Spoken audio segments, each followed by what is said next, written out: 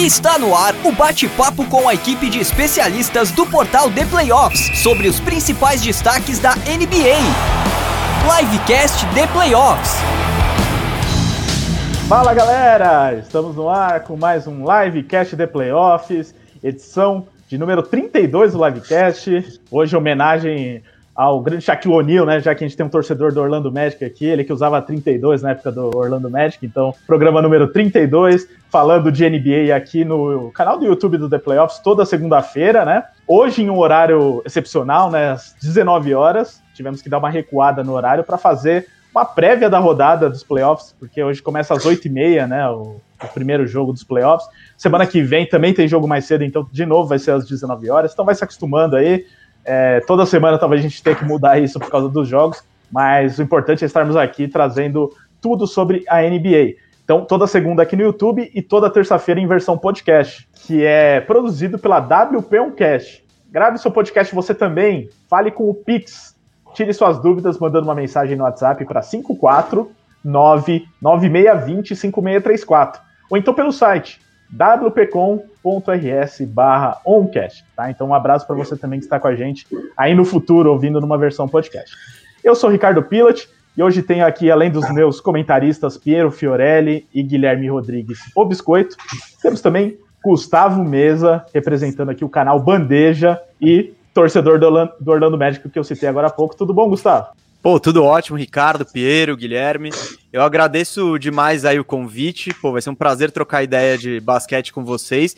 E eu queria dizer que eu admiro muito o trabalho de vocês aí no The Playoffs. Eu acho que ninguém trata os esportes, nenhum veículo independente trata os esportes americanos assim tão bem quanto vocês. Então, pô, uma satisfação e vamos falar de playoff, que é uma época muito legal do ano. Exatamente, é bom que, às vezes assim, é triste, né, quando a gente torce pro Knicks, pro Orlando Magic, pro Phoenix Suns, que não vai tanto pra playoff, mas tem o lado bom de não torcer, que é não passar nervoso, né? Eu ontem, por exemplo, fui ver um jogo de playoff depois de 8 anos, todo feliz lá, aí aquela tristeza no final, né? Então é bom, de certa forma, não torcer pra ninguém, né, vendo os playoffs também. Ah, cara, olha, eu prefiro torcer, embora minhas experiências de playoff tenham sido, na minha vida, frustradas em geral, né? Porque, primeiro a gente bom, eu não lembro exatamente como que eu comecei torcendo pro Orlando Magic, mas foi a geração de 95, 96, Shaquille O'Neal, Penny Hardaway, e essa foi a geração que teve a maior pipocada da história das finais, eu acho, que com o Nick Anderson errando 4 lances livres seguidos no jogo 1 contra o Houston Rockets e tal. Aí fomos fregueses do Detroit Pistons por muito tempo, depois do Boston Celtics, aí conseguimos um ano ali passar pelo LeBron, passar pelo Celtics, chegar na final e perder pro Kobe. E daí em diante, cara, aí acabou. Minha última memória legal de playoffs, assim, é de 2009, assim. Então, o bom é que dá pra acompanhar tudo de forma imparcial, assim, sem ter que ver Orlando e Toronto, assim, se tem um jogo melhor na TV, enfim. É legal. Então tem o teu lado bom e o teu lado ruim, mas lógico que é melhor quando o seu time tá lá e ganha ainda, né? Vai até a final. Aí não sei não sei o que você tá dizendo aí. Ganhar, o que é isso, né? Nem ideia. Muito bem. Então, já apresentados aqui Piero e Biscoito, mas deixando aquele oi também. Tudo certo, Biscoito? Tirando seu time? Tudo certo aqui, meu amigo. Não. Vamos lá, hein? Aí o pessoal já vai embora da live. Salve o Tricolor Paulista. É isso aí, gente. Tá tudo tranquilo. Merece. São Paulo campeão depois de 9 anos. O Lakers ganhou um título ano passado, então tô felizão, gente. Meu esporte tá feliz, gente. Então, tanto faz, perder um tempo Suns. Deixa o Feira ser feliz uma vez na vida. Nunca foi. Tá suave. Tô tranquilo. Boa noite aí, galera. Fazia tanto tempo que o São Paulo não era campeão que até o Knicks tinha ido pro playoff há menos tempo do que um título do São Paulo. Nossa, Você vê, né? Umas contratações tristes aí, meu amigo. Se contar título com segundo tempo, aí até o Suns. Mais tempo. Até o Orlando Magic tinha ido para uma final antes disso daí, né? Putz, é verdade, hein? Tá velho, hein? Fazia tempo. Parece que foi acabou isso, tá tranquilo, tamo bem, mas hoje o assunto, infelizmente, é NBA, mas que a gente fala de NBA aqui, mas vamos seguir no jogo aí. Ô Piero, engraçado porque o rapazinho aí de baixo, ele tava todo pimpão nas últimas semanas, tratando com desdém o play-in, os adversários dos playoffs, aí agora ele não quer nem falar de Lakers. Fazia tempo que eu não via ele assim, né? Tá preocupado pelo jeito. Pois é, as coisas mudam. E um detalhe interessante que você falou, né, sobre as emoções de times ruins, times pequenos em playoff, mas também as pequenas vitórias da nossa vida, assim, ficam para a eternidade, né? O que eu vibrei com esse jogo 1 é uma coisa de louco, porque a última vez que eu vi meu time jogar playoff, eu tinha 16 anos de idade. Então, hoje, eu nem lembro o que eu estava fazendo quando o Phoenix Suns jogou o último jogo de playoffs na vida. Então, agora, aos 27, eu já comecei a beber quando eu acordei, para me preparar emocionalmente para esse jogo 1. E graças a Deus, Anthony Davis e LeBron James resolveram não ir para o jogo também, respeitaram a emoção do torcedor do Phoenix. Estamos 1-0 e vamos que vamos. Acho que tem muito assunto para a gente falar, muitas séries legais, muitas coisas acontecendo, e foi uma primeira rodada interessante. Muito bem, antes da gente começar a falar aqui então dos jogos, né, a gente vai falar de cada um dos jogos porque assim, foi um final de semana muito legal, né, praticamente todos os jogos acho que dá para dizer que foram bons, né, tiveram momentos ali de equilíbrio, até o último quarto pelo menos estava em aberto, não chegou a ter um garbage time descarado em nenhum jogo. Então, assim, foram 8 séries que começaram sensacionais. Então a gente vai falar de cada uma delas aqui, né, de como foi o primeiro jogo, mas até aproveitando que esse programa depois vai como podcast, né, a gente vai projetar mais as séries, porque no programa da semana passada ainda não tinha definido, né, todas as séries, né, só algumas, e as séries, os jogos de play-in, né. Então vamos falar um pouquinho mais aí das séries e dos jogos. Antes, né, só lembrando, né, para você que está com a gente aqui no chat do YouTube, mande mensagens, faça aqui como Lene Martins, ó, falando que veio pelo Mesa, então, Lene, amigo do Mesa. Tamo junto, Lene. Acompanha o Bandeja. Renan Alves mandando boa noite. A Thalita reclamando do biscoito aí, acho que pelo hino de São Paulo, né, não gostou, né? Ronaldo Nascimento. Ronaldo aqui de Cancún, ó, tá ruim a vida do Ronaldo, hein? Mundo tá estranho, São Paulo campeão e LeBron perdendo o jogo em playoff. Às vezes ele perde sim, viu? O LeBron já perdeu bastante jogo de playoff, viu, Ronaldo? O Renan também falando aqui que é torcedor dos Bucks. Eu não sei se é esse Renan, mas é um que fica no grupo de WhatsApp do The Playoffs sempre perguntando se alguém torce pros Bucks. Ele quer ter novos amigos que torcem pros Bucks. Não, tem torcedor do Bucks aí, cara. Tem, na nossa equipe tem o Jorge, na nossa equipe tem uns 3. Tem o Jorge. E eu não torço pros Bucks, mas estou aqui com a blusa, ó, entendeu? Os Bucks do Greek Freak. Gostaria de saber a aposta de vocês para o Game 2 e o Game 2 de hoje. Daqui a pouco a gente fala, tá, Renan? Vamos preparar aqui nossos palpites daqui a pouco. Sigam aqui mandando mensagens ao Igor Brunelli. Let's go, Nets. Isso é playoff, bebê. Não tem jogo fácil. Que atmosfera no jogo do Suns. Isso foi muito legal, né? Também os ginásios com torcida. Nossa. Em vários lugares, né? Com muita torcida, né? O do Nets tinha mais de 14.930 pessoas. Até exatamente eu lembro o número que o Chance falou isso. O Knicks teve 15 mil ontem no Madison Square Garden. O Knicks separou, né? Tipo, vacinados e não vacinados. Foi meio engraçado. Assim. O legal que eles têm essa possibilidade, né? Todos vacinados lá, sim. Tendo essa regalia que nós sonhamos em ter aqui em breve. Tomara. Gustavo Luiz, algum time no leste para vocês pode vencer os Nets? Daqui a pouco a gente fala de tudo isso aqui. Continue mandando mensagens, daqui a pouco a gente responde todo mundo. Só lembrando também para você que está com a gente no YouTube pela primeira vez, ou já ouviu outras vezes, mas ainda não se inscreveu no nosso canal, dá uma olhadinha aqui no botão de inscreva-se, se você já é inscrito. Clica lá, ativa o sininho também para receber notificações de livecasts, de outros vídeos que a gente produz aqui no canal. Acabamos de bater 9 mil inscritos, né? O canal ainda é relativamente novo, mas estamos conquistando novas marcas aqui, então seja um inscrito também no The Playoffs. Você que está na versão podcast, também vai lá no YouTube ver se você já é inscrito. E o caso contrário também vale, né? Se você está aqui no YouTube e ainda não se inscreveu, não nos segue nos canais de podcast, procura lá por The Playoffs no Spotify, no iTunes, Deezer, SoundCloud, que mais? Amazon Music, estamos em todos aí, procura que nós estamos lá. Inclusive, Gustavo, também se quiser deixar o merchan aqui já do Bandeja agora, de podcast e YouTube. Vamos lá. Bom, eu sou roteirista no canal Bandeja, então eu que escrevo aqueles radares, aquelas historinhas assim, sou eu que escrevo e eu gosto muito particularmente. E eu apresento o Bandejão, né, com o meu amigo Firu, toda quinta-feira, o nosso podcast. Agora, por conta da pandemia, né, antes a gente estava gravando no estúdio e tal, agora por conta da pandemia estamos fazendo no esquema live, mas o que é legal também que rola interação, tal, da live, então é isso. Tá rolando toda quinta-feira, 14h, lá no YouTube do canal Bandeja, então quem não conhece e quiser lá conhecer, eu recomendo, até porque, né, eu faço parte, então se eu não recomendar, ninguém recomenda. Nós recomendamos também. Recomendamos valeu. Conteúdo bacana. Tanto podcast quanto o YouTube, né? YouTube já... Vocês acabaram de bater a marca, né? De 200 mil inscritos também, né? Sim. Pô, é muito legal. É que o Bandeja, né? A gente teve a sorte, né? O Bandeja é um braço do canal Peleja de futebol. E, e a gente deu sorte de já começar o canal com boa parte da audiência do Peleja que curtia basquete, eles vieram, né? Então foi muito legal. A gente tá com os resultados, assim, pelo tempo do canal, muito, muito impressionantes, assim, acima de qualquer expectativa. E o legal é que aumenta, né, a galera brasileira falando de basquete, né? E tipo, é o que eu sempre falo quando eu participo de lives, assim, quanto mais gente falando do esporte, e dando seus insights sabe?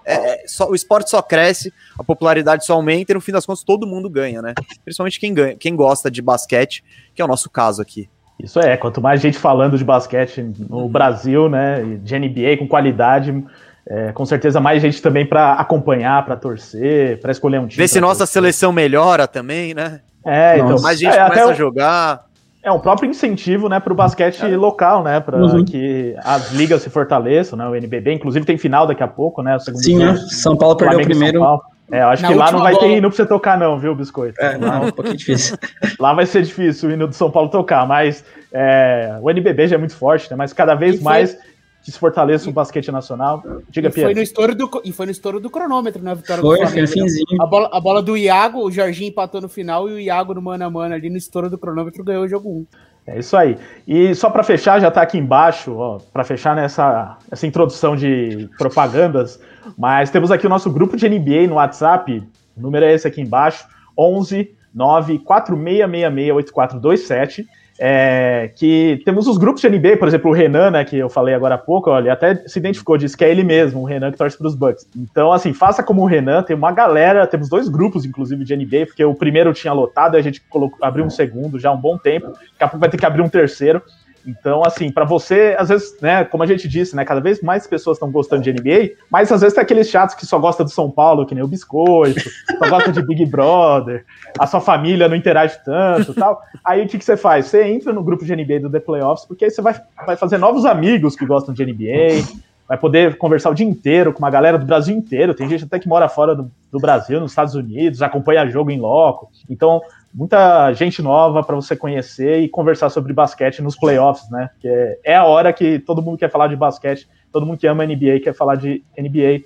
Então, grupo de WhatsApp do The Playoffs. Diga que eu vi o livecast, que quer entrar no grupo de NBA, que a gente te adiciona. Temos também NFL, MLB e NHL, tá? Às vezes o pessoal entra achando que é só NBA e depois de 3 meses eles descobrem que tem outros grupos. Então, se você quer também falar de outros esportes americanos, avisa nós aí que a gente adiciona. Então, agora sim, vamos falar de NBA aqui, né, na nossa live, nosso podcast, sobre as séries que já começaram, todas, né, já começaram, mas a gente vai falar um pouquinho sobre cada uma, sobre como foi o primeiro jogo e o que esperar na sequência dos playoffs. Eu vou começar por Grizzlies e Suns, porque com certeza foi a grande surpresa até o momento, né, o vitória do Memphis. Grizzlies e Jazz, que o Suns não perde, né, não tem essa. Mas o Grizzlies e Jazz, né? Jogo 1 foi a grande surpresa aí, vitória dos Grizzlies. Assim, eles fizeram de tudo para perder na reta final do jogo lá, mas conseguiram segurar. E é difícil, né? Você tá enfrentando a melhor equipe do Oeste, né? Então a vantagem estava muito maior do que a gente esperava, mesmo para uma surpresa, né? Então acho que o resultado, no fim das contas, ficou assim dentro de algo mais equilibrado ali. Mas foi uma grande surpresa. Eu vou começar aqui com o Gustavo, então, nosso convidado, falando sobre esse jogo. Mas Donovan Mitchell, ausência nesse primeiro jogo, parece que volta para o segundo. E acho que fez muita falta, não só isso, né, mas também a questão do Gobert sofrendo com faltas, né, durante o jogo. Então ele jogou bem menos do que deveria numa situação dessas. Então o Jazz passou boa parte do jogo sem os seus 2 principais jogadores. Quanto que isso pesou para você e quanto que o Memphis pode continuar surpreendendo nessa série? Bom, vamos lá. Eu acho que o Mitchell é o melhor jogador do Utah Jazz, né? Então, qualquer time da NBA que perdeu o seu melhor jogador vai sentir. E além do mais, ele é o fechador do time, ele é o cara que vai botar a bola embaixo do braço, que vai buscar uma cesta lá dentro. E sem dúvida ele ia fazer falta. A chance do Memphis de de surpreender, até porque calma aí que começou um vídeo aqui, meu. Eita. É que eu abri o box score aqui e começou um vídeo, desculpa. Acontece direto. Então, a chance do Memphis surpreender nessa série era levar o jogo 1, que com o Jazz sem ser o melhor jogador. Até o Mitchell estão rolando notícias de que ele ficou insatisfeito, né, de ter ficado no banco, ele queria ter ido pro jogo.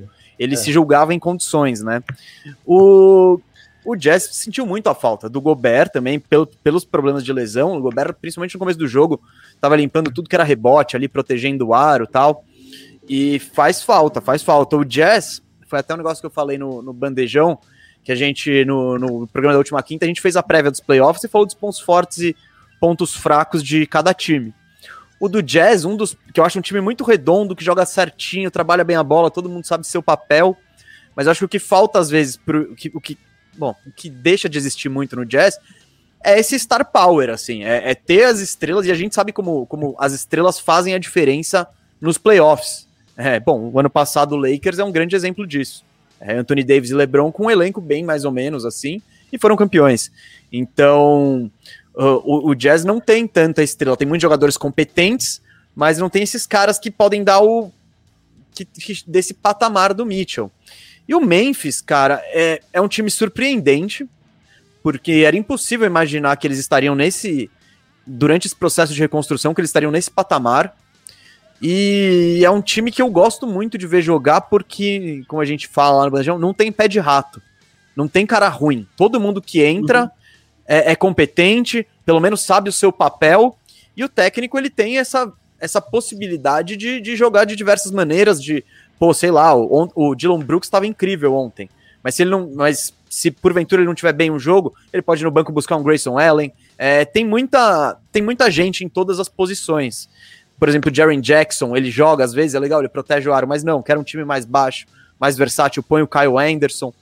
Então, eu acho esse Grizzlies muito legal de se ver, um time muito correto. E a chance deles era roubar esse jogo 1, né? Sem o Mitchell e ganhar uma moral. Fizeram isso. Se dá pra sustentar até o fim da série, eu não sei. Mas essa série vai ser mais complicada do que eu previa. E aí, Biscoito Piero? Cara, então, acho que o que foi legal do jogo do Memphis foi que eles ganharam sem fazer nada diferente. Eles ganharam jogando o jogo deles. Se você for ver, o Memphis é um time ruim de bola de 3. Cara, eles acertaram 35%. Normal, assim. O Ja Morant não acertou bola de 3. Não foi contra o Warriors, que o jogo do play-in, que ele acertou 5 bolas de 3, maior marca da carreira, ganhou o jogo. Não, ele jogou o de sempre dele. Foi infiltrando, foi batendo lá, levou toco do Favors, mas cavou falta do Gobert, que foi importante. Então, o Memphis ganhou jogando o jogo deles. Pro Jazz, o que faltou foi... Cara, eu já falei isso aqui uma vez. Pra mim, eles estão muito com aquela peste de time do Atlanta Hawks, do Budenholzer, que era um time que detonou na temporada regular, chegou nas finais do leste e levou 4-0 do LeBron. Então, cara, eu tô vendo o Jazz muito como esse time. Assim, eles são muito monotemáticos. E não ter o Mitchell, como o Gustavo falou, é o cara que faz a jogada diferente. Quem teve que fazer foi quem? Nosso querido Jordan Clarkson, que apesar de estar muito bem essa temporada, ele chutou muito mal. Vou até olhar os números aqui, ó. Ele chutou, acho que aqui, 0 de 8 nas bolas de 3. Então, o Jazz, que foi o time que mais acertou bola de 3 na temporada regular, nesse jogo foi horrível. 25%. Encerrou uma sequência do Clarkson, de não sei quantos mil jogos, sim. E também encerrou uma sequência do... Isso, não lembro quanto é, mas 40 e tantos jogos, pelo menos uma bola de 3. Isso. O Jazz foi o time que na temporada regular eles conseguiram marcar mais de 10 bolas de 3 em todos os jogos. Foi a primeira vez na NBA que aconteceu isso. Então, faltou muito pro Jazz. Não ter o Gobert na defesa deu muito espaço pro Ja Morant infiltrar. O Ja Morant é aquele cara que gosta da meia distância, de fazer aqueles floaterzinhos. Então ele tendo esse espaço ajudou muito o time do Memphis. E o nosso querido Dillon Brooks aí, que ele é aquele cara que tem aquela brincadeira, né, de tipo Lawful Evil, Chaotic Good, todo mundo fala, cara, durante o jogo ele é tudo, porque ele faz tudo que ele não deveria fazer. Ontem caiu tudo, então, tipo, porra, legal, 31 pontos, brilhou, só que eu acho muito difícil, coloco minha mão no fogo aqui, aposto um almoço com quem for aqui, que o Dillon Brooks não mantém média de 30 pontos nessa série, cara. Então, acho que o Jazz teve um pouco mais de dificuldade do que esperava, mas... pra mim é mais um aviso, assim, de... Cara, talvez contra um time mais forte eles podem realmente perder uma série, assim. Não seria estranho o Jazz na segunda rodada ser eliminado por qualquer um dos times que o enfrente, né? Então, por Mavs ou Clippers, né? Que são os possíveis adversários. Então, acho que é pro Jazz abrir o olho e falar, cara, a gente precisa de uma coisa diferente. Talvez essa coisa diferente seja o Mitchell voltando e jogando igual ele jogou nos playoffs passados, que ele fez 2 jogos, 50 pontos. Talvez, isso pode ajudar muito o time. Mas aquele jogo de passar muito a bola, esperar sempre o melhor arremesso, em playoff é uma coisa que é um pouco mais difícil de acontecer, cara. Então acho que o Memphis soube aproveitar isso e conseguiu ganhar o jogo mesmo não fazendo nada de diferente, como eu já disse. Cara, jogaram um jogo deles. Não foi a única partida fora da curva foi do Dillon Brooks, mas, cara, o Jamoran vai jogar sempre isso, o Valanciunas vai jogar sempre isso, o Jaren Jackson joga melhor do que ele jogou, então não foi uma partida absurda. Então o Jazz pode ter preocupações nessa série sim, mas não vejo o Memphis ganhando. E sobre o Dillon Brooks, ele realmente é um jogador caótico e ele, em teoria, acha que joga mais do que ele realmente joga. Ele tem uma confiança sobrenatural no jogo dele, mas isso está sendo super importante, porque por mais que eu concordo, o time do Memphis é um time muito profundo, jogadores como Brandon Clark e Justice Winslow sequer estão tendo minutos de quadra, são jogadores super competentes para segurar na defesa, fazer a coisa certa no ataque, mas atacando em meia quadra, eles sentem falta de jogadores que criam espaços. Tirando o Jamoran, jogadores que criam para os companheiros. Então o Kyle Anderson está fazendo um pouquinho isso, mas o Brandon Clark não, o Dillon Brooks está sendo esse cara para, em momentos importantes, conseguir cestas para eles. Foi assim no jogo, no quarto período do confronto contra os Warriors, sendo que o Dillon Brooks teve uma atuação incrível defendendo o Curry. O Curry jogou bem. O Curry jogou bem, mas foi uma atuação perfeita. O que dá para fazer defendendo o Curry, ele fez. Então, foi uma grande atuação defensiva e chamou a responsabilidade no quarto. E ontem, no terceiro quarto, a reta final ali, foi incrível, cara. Ele entrava no garrafão e não importava quem estava na frente dele, se era o Rudy Gobert, se era o Derek Favors, era floater de esquerda, era desequilibrado, era girando. Tudo entrava, ele conseguiu ali uma corrida e o time dos Grizzlies abriram ali uma diferença. Mais uma vez, uma atuação fenomenal do Valanciunas. 38 minutos para ele, porque o time do Grizzlies não tem um pivô 5, protetor de área, de força física, para ter um embate com o Rudy Gobert no banco, ou você joga com o Jaren Jackson Jr. mais baixo, e aí você começa a sofrer um pouco com rebotes ofensivos, ou você coloca um Brandon Clark, ou você coloca o Xavier Tillman, que também é um ala pivô, que joga de pivô, mas é mais baixo também. Então o Valanciunas nesse duelo, ele vai ter que jogar muitos minutos, e ele entregou 38 minutos super sólidos. Então, assim, o time do Grizzlies jogou muito bem, mas é um jogo 1 de um time que fez uma temporada histórica, assim, incrível, e que não tinha o seu principal criador de jogadas. E, assim, é muito difícil imaginar que o Jazz vai chutar tão mal de 3 no restante da série, né? Então, e que o Rudy Gobert vai ser reduzido a 24 minutos pela questão das faltas, né? Então, eu acho que ainda é uma série muito favorável para os Jazz, mas Memphis, depois de ter feito o que fez contra San Antonio e contra o Warriors, venceu o jogo 1, tá muito confiante. Então esse jogo 2 é fundamental para você travar esse ânimo.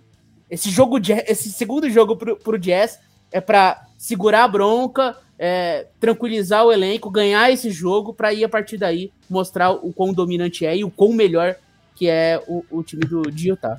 Isso aí esse jogo 2 aí pode ser até por isso, acho que apressaram a volta do Donovan Mitchell, porque assim, ele já queria jogar no jogo 1, mas se não jogou é porque alguém ali no departamento médico falou, dá uma segurada tal, porque não tá totalmente pronto para jogar. Um jogo de playoff, se ele tivesse pronto, ele teria jogado, né? Mas o curioso é que todas as entrevistas pós-jogo dos jogadores do Jazz, todo mundo estava surpreso, né? As entrevistas com a ausência dele, né? Do Gobert, o Joe Ingles, todo mundo falou, a gente não entendeu porque ele não jogou. Então, existe até algo de bastidor ali em Utah que não ficou muito claro. Meio estranho, real motivo do Mitchell não ter jogado. Ele estava preparado para jogar, em teoria. Olha, eu acho que eles foram mega cautelosos, assim, cara, não vamos arriscar, e eu acho que eles foram excessivamente confiantes. Eu imagino que eles falaram, né? Exato. Eles falaram, olha, eu acho que dá para vencer sem forçar o Mitchell. E vamos lá. Acho que não rolou como esperado, né? Então, agora eles estão com essa pressão monstruosa pro jogo 2 em casa, porque se perder esse jogo 2, aí já começa aquele clima de tragédia, né? Enfim, vai para Memphis num buraco desse, é embaçado. Mas eu acho que o motivo do Mitchell ter ficado fora foi esse excesso de zelo e excesso de confiança. Exatamente. Eu até estava ouvindo o podcast de vocês na semana passada, Gustavo, e eu vi que o seu amigo lá, o Firu, também estava assim, eu nem estudei muito o Grizzlies porque vai perder dos Warriors mesmo e tal. Então, acho que tá todo mundo, aqui também, a gente tava achando, né, que ia perder dos Warriors. Sim. E, né, talvez até o Spurs pudesse ganhar deles. Imagina a página do Scout ali, tipo, tadinho do Scout do Memphis, falou, mano, não vou assistir esse jogo, vou sair com minha esposa hoje, tá suave. Aí o do Warriors fez uma página, um livro, e infelizmente não foi usado. Faltou scout aí, então, talvez, né? Mas é bom, às vezes, né? O time é menosprezado, tal, até porque o Grizzlies não é nem o 8º do Oeste, ele é o 9º, né? Ele classificou como 8º pelo play-in, mas então foi a 9ª campanha do Oeste. Então é normal até que haja um certo menosprezo, tanto da mídia quanto dos adversários, mas acho que com certeza esse jogo 1 acendeu o sinal de alerta no Utah Jazz, porque não dá para menosprezar o Memphis Grizzlies. E outra coisa certa que aí o Firu e você também falaram, e você falou agora de novo, mas o Grizzlies não tem pé de rato. Então, não. Até a gente já tinha comentado isso aqui com outros termos, é claro, mas que é um elenco assim, muito homogêneo, né? Tipo, todo mundo que entra do banco consegue manter o nível do time, até porque não tem nenhuma, tirando o Ja Morant, não tem nenhuma grande estrela no time titular, então é aquele elenco que quem entra é do nível de quem sai, né? Ao contrário de a Jazz perde o Rudy Gobert e entra o Derek Favors, cai muito, né? Diga, Pedro. O Kyle Anderson ontem puxou um contra-ataque o mais lento da história da NBA. Ele que é o slow-mo, ele foi com o Derek Favors do meio da quadra até a bandeja, andando, e aí só colocou a bola na cesta. Eu amo o Kyle Anderson, cara, ele é um jogador único. No Bandeja a gente fez um vídeo, né, um radar Bandeja, que eu escrevi, inclusive, foi sobre o Anderson, o jogador mais lento da NBA. Ele é incrível, e logo no começo a gente fala que ele criou uma jogada, que é o slow break. E tem vários exemplos dele nesses contra-ataques, que ele vai super devagarzinho e com o cara nas costas dele. E ele vai indo, assim, tipo, você não vai passar, e ele vai... Os outros jogadores dizem que ele é tão lento que você não tá acostumado a marcar um cara que não tem velocidade nenhuma. Então dá uma bugada, assim, ele é muito interessante. Tá acontecendo, assim, né? Eu gosto dele também. Então, mas funcionou aí nesse primeiro jogo contra o Utah Jazz. Agora vamos passar para outra série aqui, que também teve um resultado que eu não diria que é uma grande surpresa, até antes, só dizendo que no Twitter do The Playoffs, @ThePlayoffsBR, a gente está com uma enquete lá sobre qual foi a principal surpresa dessa primeira rodada, né, dos primeiros jogos, na verdade, da primeira rodada. E tem lá Grizzlies, Blazers, Mavericks ou outro. Então são os times que eram menos favoritos contra os seus adversários aí, que ganharam nessa rodada. E dá para dizer que o Mavericks não é tão zebra assim contra o Clippers. Ano passado já tinha engrossado bastante, né, a série contra o Clippers, mas a gente espera... Eu não diria que a gente esperava, Piero, mas eu acho que a gente gostaria de ver um Clippers que se impusesse mais no jogo de playoff, né, que aprendesse com o que fez no ano passado. Mas até que a gente antecipou já semana passada que o Clippers não é aquela coisa que empolgou durante a temporada também. Então não chega a ser também nada chocante o que aconteceu nesse jogo 1, a vitória do Dallas Mavericks. Então, assim, a gente vai falar aqui falamos agora sobre a vitória de Memphis, a gente vai falar um pouco sobre o Lakers e Suns, esses jogos Portland e Denver, que são jogos apertados, mas eu acho que em todos esses jogos você sente que o favorito poderia ter vencido o jogo se pequenas coisas tivessem acontecido, né? Tipo, o aproveitamento muito abaixo de bola de 3, o aproveitamento muito abaixo do lance livre. Eu acho que você olha o Dallas contra os Clippers, foi um jogo dominado pelos Mavericks. Os Mavericks jogaram 48 minutos de domínio. O jogo foi jogado do jeito que eles gostam de jogar. Então, isso que me impressionou foi... O Luka Doncic foi disparadamente o melhor jogador em quadra. Ele fez questão de mostrar para todo mundo que ele era o melhor jogador em quadra. E assim, eu fiquei surpreso como em nenhum momento o Ty Lue colocou o Kawhi para defender ele. Em nenhum momento. Então ele tinha a todo momento a questão de... Somente no terceiro quarto ele teve um momento que o Clippers ficou aceitando as trocas dele com o Zubat e ele começou a jogar um ponto atrás do outro. Aí depois colocaram um pouco do Red Jackson, aí foi um pouquinho do Beverly, aí depois fizeram aquele trap, começaram a dobrar, mas em nenhum momento colocaram o Kawhi Leonard em cima dele. Eu acho que foi um pouquinho conservador em termos defensivos em como trabalhar o Luka Doncic. E foi fenomenal o trabalho do elenco de apoio, né? Como o Dorian Finney-Smith evoluiu ofensivamente, tá acertando as bolas de 3 que ele precisa acertar. O Tim Hardaway Jr. fazendo as bolas que ele precisa fazer também. O Porzingis em um jogo muito abaixo. Então por isso que eu falo sobre o Mavericks que foi dominante. O Porzingis sequer foi um fator do jogo. Se foi um fator mais negativo do que positivo, olhando como um todo. Porque ele defendeu muito mal a partida inteira. Muito mal, foi uma debilidade defensiva. No final do jogo, tudo bem, ele teve uma jogada de post-up ali, que foi no lateral bola, que ele foi pra cima do Marcus Morris, ganhou 2 pontos e a cesta, depois teve a enterrada no final do jogo, fez algumas jogadas interessantes no final do quarto período, mas no restante do jogo ele não foi um fator tão grande assim. Então foi simplesmente o Luka Doncic sendo o melhor jogador em quadra, controlando o jogo, e o Dallas em um modo muito competitivo. Então, acho que é um sinal de alerta ligado para os Clippers. O time é um time que é conhecido por não saber fechar os jogos e mais uma vez foi muito mal jogando os minutos finais no jogo de ontem. Teve aquele momento incrível ali da enterrada do Kawhi Leonard sobre o Max Kleber, que foi parecendo aquele lance do Dwayne Wade com o Varejão, eu até tuitei na hora, que cai de costas, bate a cabeça ali atrás da tabela, totalmente humilhante, e mesmo assim, com o Staples Center pegando fogo naquele momento, os Clippers não conseguiram aproveitar, e simplesmente o Dallas voltou pro jogo, parecia o time mais experiente em quadro, o time mais equilibrado, então acho que foi um primeiro jogo bem preocupante, apesar de, claro, ainda ter margem aí para melhora para os Clippers. E agora, Gustavo Biscoito, o que vocês esperam da sequência dessa série? Bom, vamos lá. Eu apostei no Clippers, né, na prévia do bandejão e tal, mas não muito convicto. Esse time não me convenceu em nenhum momento da temporada regular. Cara, eles tomaram uma virada do Orlando Magic na reta final, enquanto eles ainda estavam buscando coisas, e o Orlando já em modo tank, que eles tomaram 12 pontos seguidos na reta final e tomaram a virada. Então, esse time, eu acho que os problemas do ano passado que estavam muito claros, assim, a falta de entrosamento, falta de jogada, falta a gente criar jogada para criar bola para outros caras, e isso não rola no Clippers. Eles não mudaram muito, eles foram com, tipo, eles trocaram o Doc pelo assistente, sabe, falta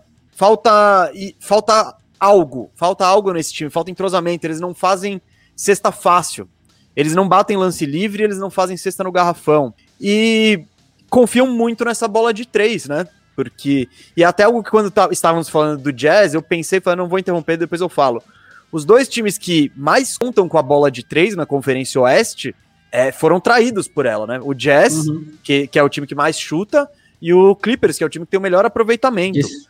Os dois foram muito mal na bola de 3, e isso fez falta no jogo.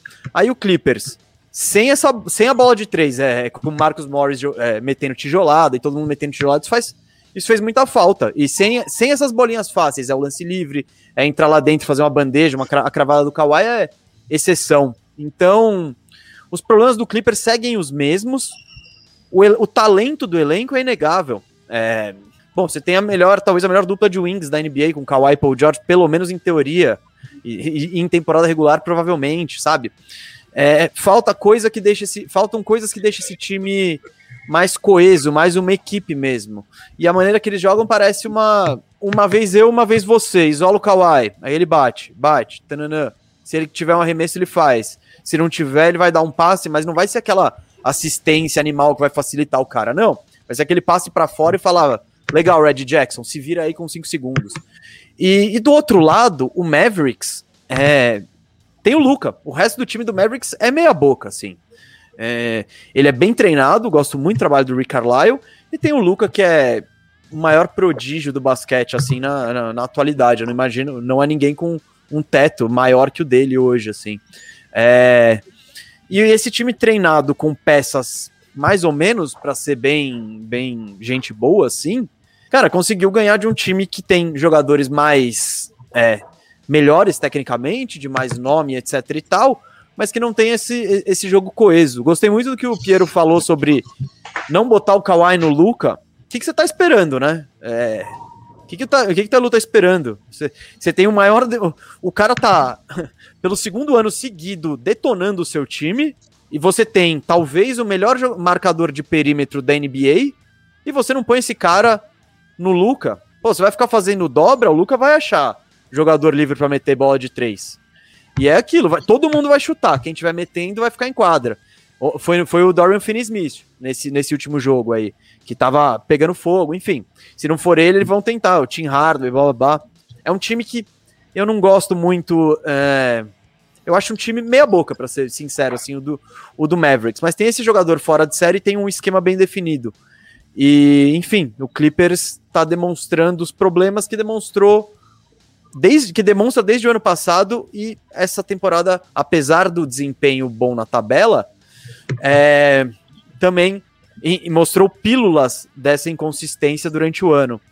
Eu acho que é uma série aberta e, bom, não se pode empolgar muito com jogos 1, vai.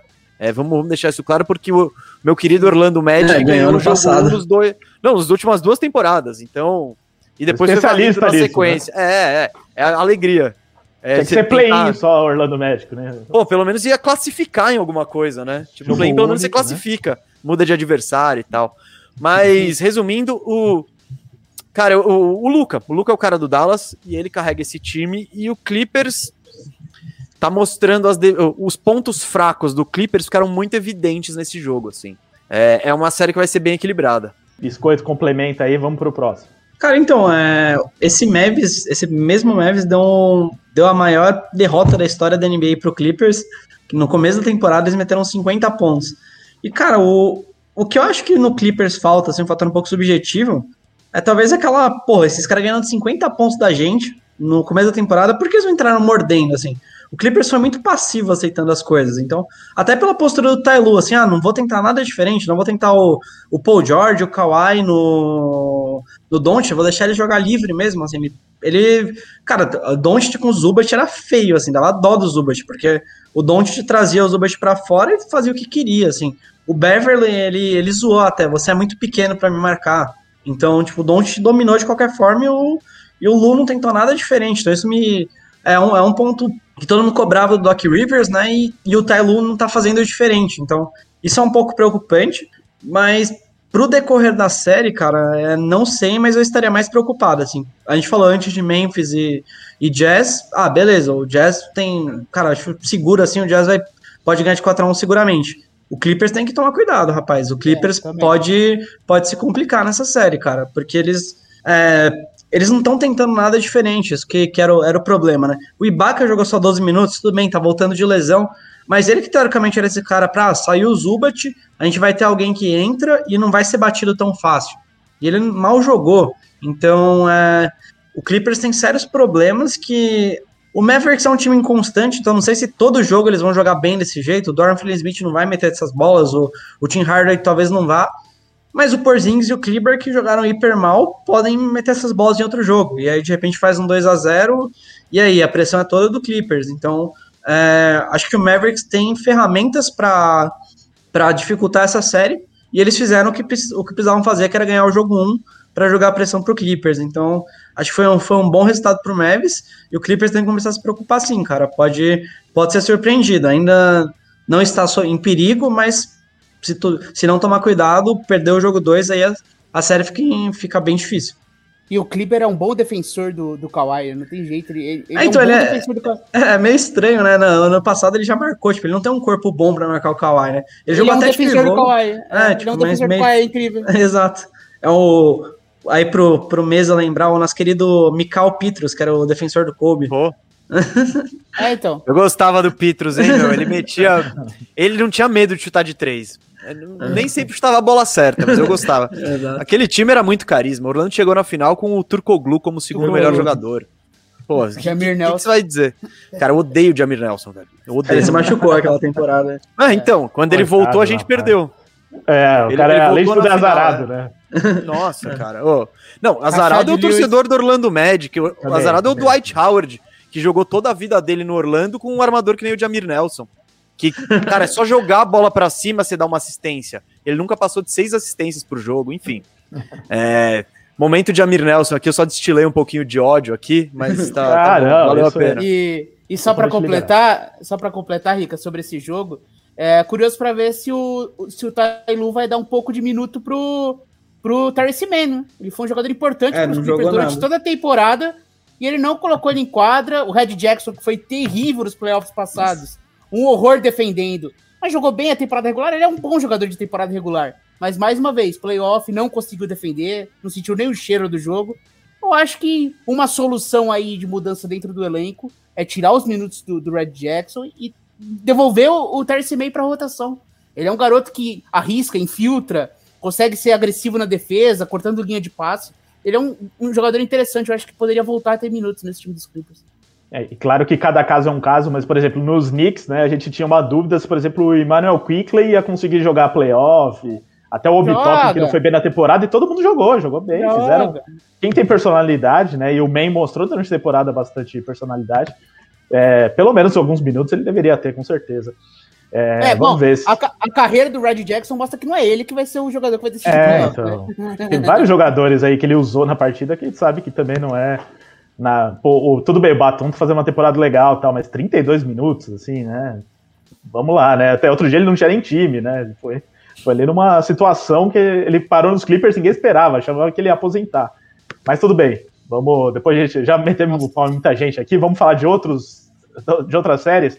Essa série, sim, bastante gente para meter o pau também. Lakers e Suns, olha que beleza. Porque os Suns venceram esse primeiro jogo. Eu vou deixar o Biscoito começar para ele pistolar um pouco, depois Piero e Mesa, porque, Biscoito, você que era o mais otimista dos torcedores do Lakers, como sempre, né? Não, na temporada passada eu era, né? Só tava um pouco mais... Não, mas dessas também tava um pouquinho. Tá menos arrogante do que na temporada passada, até pelas lesões, né? Imbatível. Palavras não minhas. Imbatível. O time imbatível aí dos Lakers pegou aí o Phoenix Suns. Tem vários fatores pra gente pesar, né? Teve play-in no meio de semana, jogadores ainda que estão voltando à melhor forma, né? E não tiveram uma sequência tão grande de jogos assim. Então, até isso de jogar no domingo, depois na quarta, depois do domingo de novo, né? Não dá uma sequência de jogos para LeBron e Anthony Davis que estão voltando de lesões recentes. Então, tem um monte de desculpa aí, mas fato é que, principalmente o Anthony Davis não jogou nada essa partida. E o Phoenix Suns, assim, fez um jogo de segundo contra sétimo, né? Não parecia que era o Lakers, que era aquele sétimo que todo mundo tinha medo de enfrentar. Foi um jogo, assim, apesar do placar não ter sido tão grande assim, mas foi uma diferença, assim. O Phoenix Suns se impôs o jogo todo para vencer a partida. Então, cara, faltou o Frank Vogel aprender com o nosso querido Hernan Crespo e tirar o pivô. Tirou o Pablo, o time melhorou. Tira o Drummond, o time melhora. Era isso que faltou ali. Não, mas sem brincadeira, o Drummond, ele é um cara que, cara, ele não encaixou no Lakers. É ruim, assim... O Drummond, o papel que ele faz, ele cumpre bem. O problema é, ele só existindo, só o corpo dele estando lá, atrapalha muito o Anthony Davis a jogar. Tem o Crange's Mr. Basketball, que pra quem gosta do filme Room, que é um site muito legal, eles acompanham cada time muito no detalhe.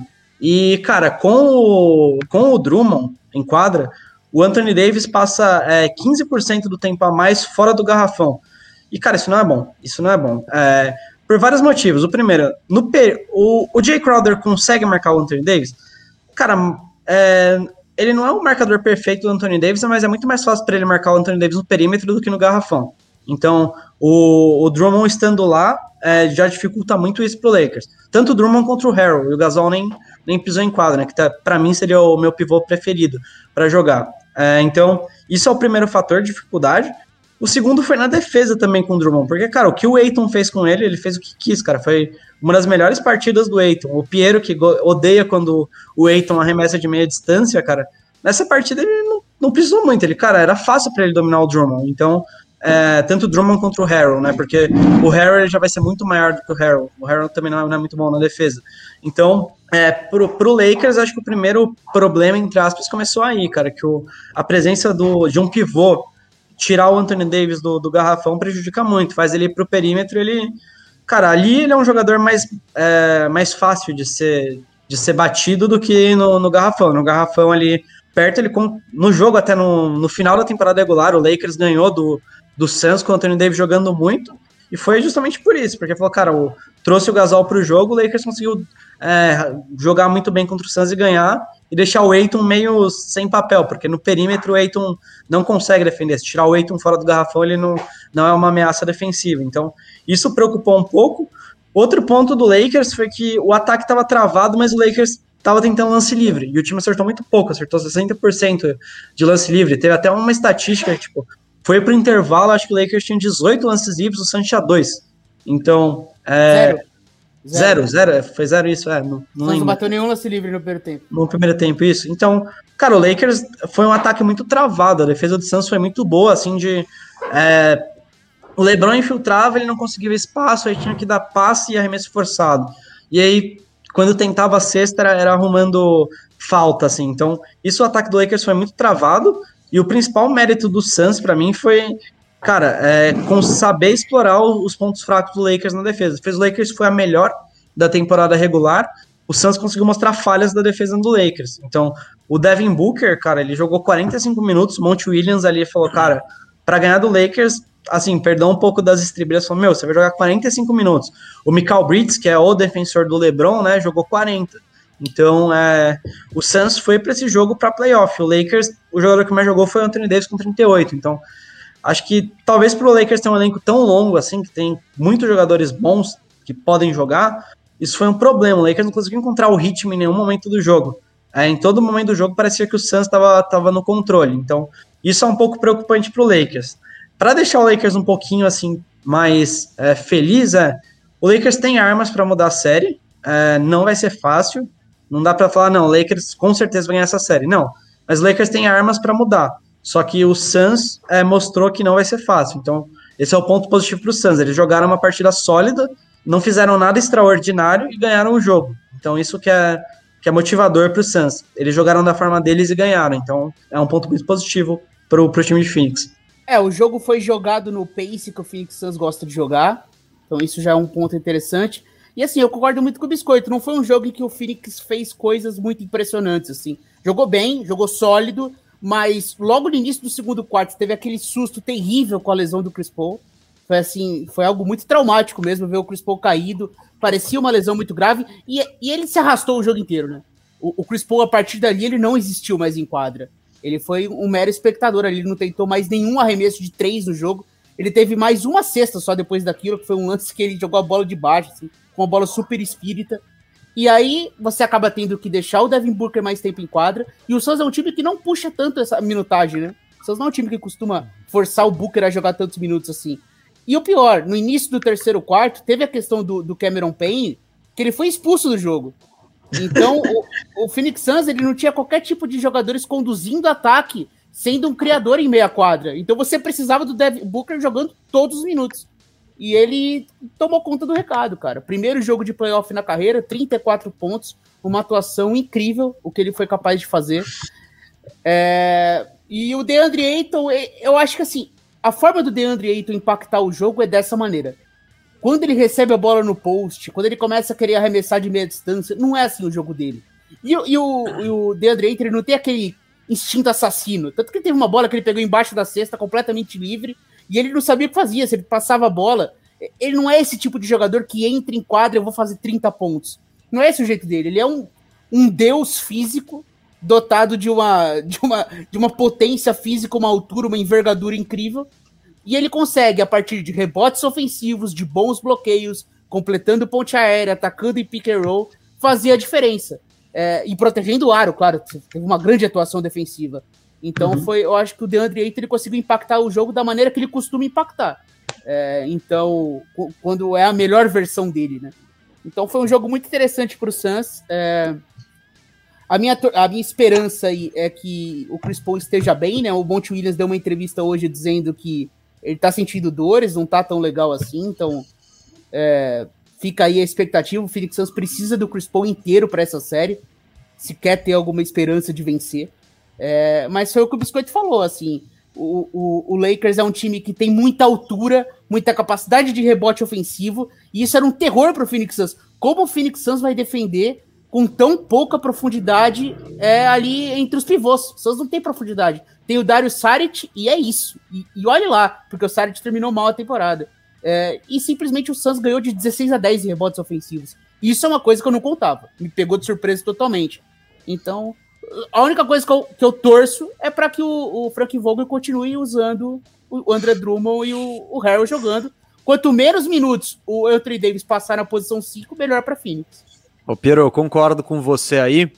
Até porque aquele jogo na temporada regular, né? Na reta final da temporada regular, que o Anthony Davis sem o LeBron, ele demoliu o Suns. E E eu acho que era esse o plano. Bom, eu apostei Lakers em 5, assim, porque eu achava que o matchup era muito ruim do Suns contra o Lakers. Essa questão do tamanho, sabe, é muito pesada e a falta de profundidade do garrafão do Suns, eu achei que pesaria muito. E como a gente ainda teve aquele indício do Anthony Davis destruindo o Suns, ainda mais com... E aí põe o LeBron junto. Eu imaginei que essa série fosse ser mais fácil. Então, foi surpreendente mesmo esse resultado logo na estreia.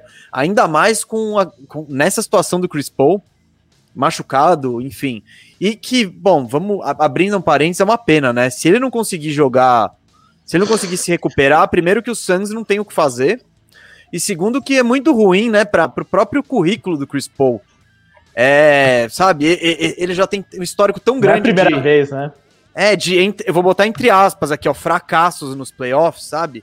Que ele tá precisando de uma campanha. Pô, eliminar um Lakers seria um negócio que ele já colocaria no currículo, sabe? Pô, bati os campeões, mesmo que não vá muito longe, que não seja campeão, seria uma vitória importante, até por esse legado do Chris Paul. Então isso é bem... Cara, se ele não puder jogar, é um negócio que dá uma brochada na série um pouco. Mas essa questão do Lakers, dos pivôs, na prévia dos playoffs, eu trouxe como um ponto forte, mas também um ponto fraco. Por quê? Porque o Frank Vogel, ele tem um cardápio ali gigante. Se ele quer um pivô rim runner que pula muito e pega rebote, ele tem o Drummond. Ele quer um pivô técnico e pesado, ele tem o Marc Gasol. Ele quer um pivô de energia só, que vai ficar dando trombada lá perto do aro, que vai subir, que vai tentar ganhar na velocidade, ele tem o Montrezl Harrell. E ele tem o Anthony Davis, que é tudo isso, né? É um monstro defensivo, ele joga fora, ele joga perto da cesta. Então, isso teoricamente é um ponto forte, né, do Lakers. Só que, se usado de forma errada, vira um ponto fraco. Essa série não é série pro Andre Drummond. Assim como o jogo contra o Warriors não era jogo pro Andre Drummond. E ele chega no Lakers vindo de buyout, um cara de 26, 27 anos, com uma moral... eu não sei se o pessoal se sente obrigado a colocar ele pra jogar, se prometeram alguma coisa pra ele, mas o papel dele nesses playoffs, acho, é ser mais um desses caras que são uma opção pro Vogel. Ele não tem que jogar por carteirada, sabe? Ele não tem que jogar porque, não, eu sou o Drummond, não, eu fui o líder de rebotes 1 milhão de vezes na liga. Essa série, especificamente, é pro Davis jogar de pivô. É pro Davis tirar o Ayton lá de baixo, usar a velocidade dele em cima do Ayton, que o Ayton não tem a mesma mobilidade do Davis, ele não tem a mesma agilidade, e o Davis, de meia distância ali, ele tem essa bola para meter, se ele tiver condição, ele vai meter quase todas, por mais que não tenha jogado bem esse último jogo. Então, isso aí é uma parte que o Vogel precisa acertar, e eu quero ver quanto tempo ele vai demorar para acertar isso, né?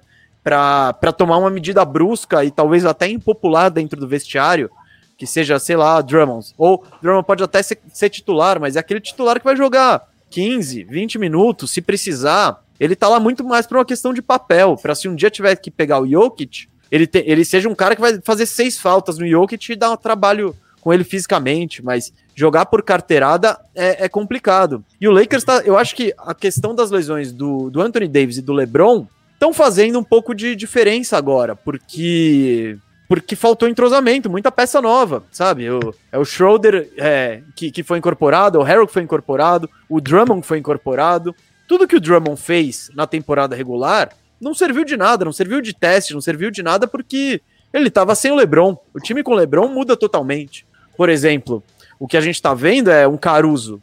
O Caruso talvez seja mais apropriado jogar com o Caruso do lado do LeBron do que com o Schroeder, porque muitas vezes o Schroeder ele quer, não sei se por causa de um novo contrato ou por algum outro motivo, ele quer mostrar o protagonismo, ele quer mostrar que ele também pode ser um titular, pode ser uma estrela, e historicamente aí a gente já viu que você tem umas características para jogar do lado do LeBron, né? O LeBron, ele geralmente monta o time com pessoas que tem, né, esse papel de complementar, defesa forte, meta bola, enfim, o Lakers faltou um entrosamento do elenco, dessas peças novas funcionarem bem como funcionaram as antigas.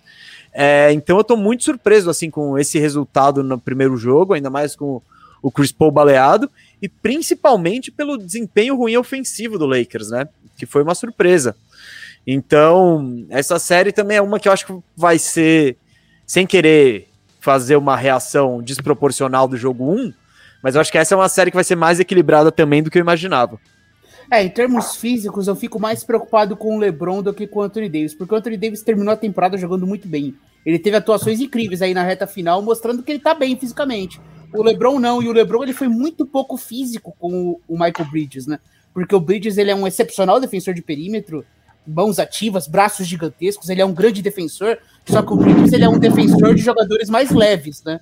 O LeBron é um touro comparado fisicamente com o Michael Bridges. Por mais que o Michael Bridges seja forte, para alguém tão magro como ele, eu acho que se o LeBron for mais físico com ele, vai gerar um pouco mais de incômodo, mas o quão bem fisicamente tá o LeBron para ser mais físico com o Bridges, né?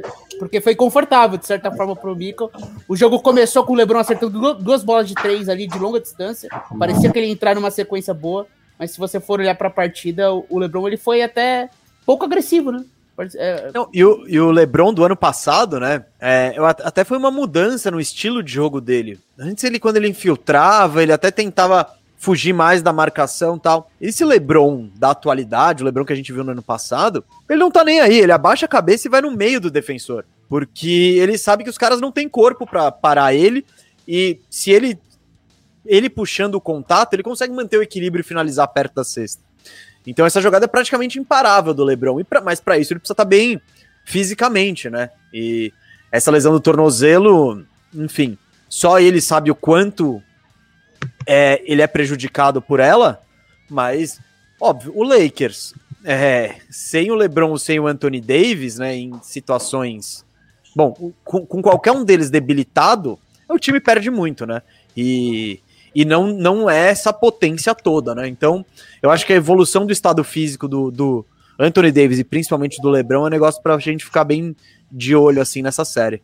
Isso aí. Até tem uma pergunta aqui do Carlos Henrique, né, que mandou aqui no chat, né, se o Lakers não é muito superestimado, né, que esse ano tá mais fraco que ano passado.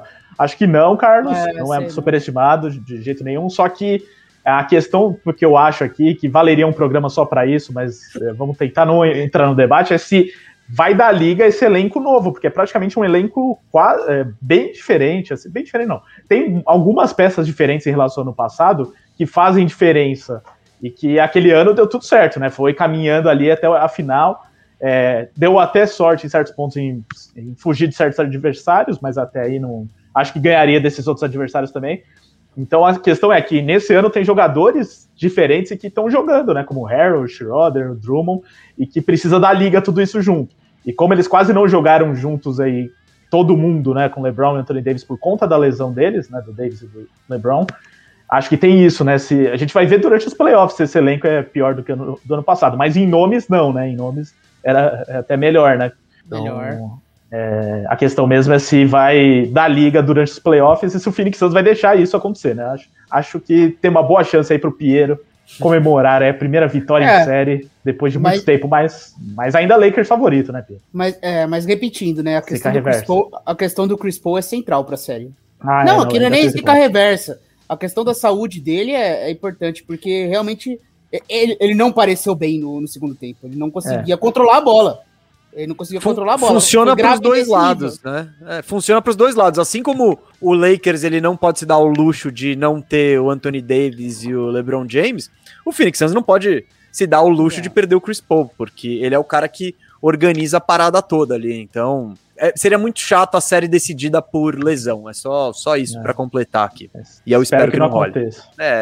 Não, e só para não ser clubista, o Chris Paul fez uma jogada bem dura no LeBron, né? Quando ele encaixa no ombro assim, do LeBron no box-out ali, foi uma jogada bem perigosa, porque o LeBron ele vai para subir no box-out e o Chris Paul dá uma travada ali no braço dele, é uma jogada perigosa ali do Chris Paul, mas... Ele já tava machucado ali, né, o Chris Paul, né?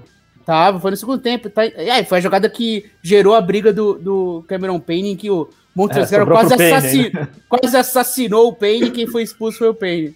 Não, foi um abraço dele ainda, né? Foi um dos abraços mais violentos que eu já vi na história do louco. esporte. que abraço é aquele. O Chris Paul, eu torço muito para que ele continue, além da série, para a série continuar legal, né, com todo mundo disponível, mas que ainda me vem aquele trauma daquela série contra os Rockets, né, que ele se machucou também, pelos Rockets, né, na verdade, contra os Warriors, que se parecia que talvez se ele ficasse até o final daquela série, a história seria diferente. Então, espero que não aconteça de novo isso na carreira dele. Vamos lá, a gente tem mais meia hora mais ou menos para falar de 5 séries, então vamos dar uma acelerada aqui. Como vai ter... Brooklyn e Filadélfia, eles vão ganhar, daí esses dois a gente passa apoia. Esse. Não, a gente fala um pouquinho também, mas antes, para a gente fechar o Oeste, Piero, já que você está animado, você fala aqui do Blazers e Nuggets. A gente fala mais rápido dessa, porque como tem jogo daqui a pouco, né, e meio que desatualiza aí a informação do podcast, mas o que você viu desse primeiro jogo e o que você espera da série? Você que já tinha jantado a semana passada aqui com boa oportunidade para o Blazers nessa série, né? Vegas dava favoritismo pequeno para os Blazers, inclusive nas casas de apostas. Falta profundidade de defensores na armação, entre os armadores.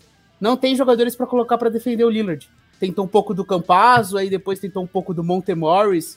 Simplesmente não tem. Então é muito difícil ter um defensor para ele. E além disso, o Nuggets ainda não teve no primeiro jogo nem o Will Barton, nem o PJ Dozier. Então ficou ainda mais curta a rotação de armadores. Então isso foi problemático, como defender o Dame Lillard. Isso vai ser fundamental para o restante da série. Mas Denver ainda é um time muito bom. Interessante como o Portland não dobrou no Jokic. Então o Jokic só teve uma assistência no jogo, porque justamente era o Portland falando, beleza, ganha de mim no post, você vai fazer 50 pontos no jogo. Eu não vou ficar tomando assistência de você, dobrando, que foi o que ele fez na temporada passada. Então essas apostas de Portland deram certo no primeiro jogo. Eu acho uma série muito legal, com muitas nuances, mas essa questão de quem defende o Lillard é muito preocupante realmente. Piero, e tem um negócio também, que não é nem isso, mas sem o Jamal Murray, você não tem ninguém nem pra dar trabalho pro Lillard no outro lado da quadra. A tarefa defensiva dele é uma moleza. Ele é acompanhar o Campazzo, se o Campazzo quiser chutar de 3, pode chutar. Então, esses buracos no backcourt do Nuggets, então, vão fazer muita diferença, assim. Eu apostei no Blazers, né? Por causa disso, porque apesar do Jokic ser incrível e maravilhoso e fantástico, tá faltando jogador. Só se o Michael Porter Jr. desse um salto, que ele é bom, ele é muito bom, arremesso muito bonito, mas pro Nuggets ter chance, o Michael Porter Jr. teria que jogar como se fosse o Jamal Murray do ano passado. E, enfim, eu acho que talvez seja até muito de exigir. E sobre o que você falou da defesa do Nurkic, em cima do Jokic, tem uma característica, é uma estatística muito curiosa, mas o Nuggets, ele faz mais pontos quando o Jokic é dobrado do que quando ele não é dobrado. Então, o tamanho dele é tão grande e a visão de jogo dele é tão fabulosa assim, que você não pode se dar o luxo de deixar ninguém livre porque o cara acha. Então, e o Nurkic, ele é um cara que, teoricamente, a questão da lesão é complicado, né? Porque ele não dava pra saber o que esperar dele, mas na teoria, ele é um cara que tem as ferramentas pra fazer o melhor trabalho do que dá pra fazer em cima do Jokic, sabe? Ele tem tamanho, ele tem envergadura, o Jokic vai dar trombada nele, ele não vai se mexer. Então, e tem ainda a questão de orgulho, porque o Nurkic foi despachado do Denver assim que eles, né, falaram, não, o Jokic é o cara do meu futuro, vaza. Então acho que ele deve ter ainda um negocinho pra mostrar. Eu acho que o Blazers tem favoritismo nessa série, sim. Essa primeira vitória eu acho que é um indicativo.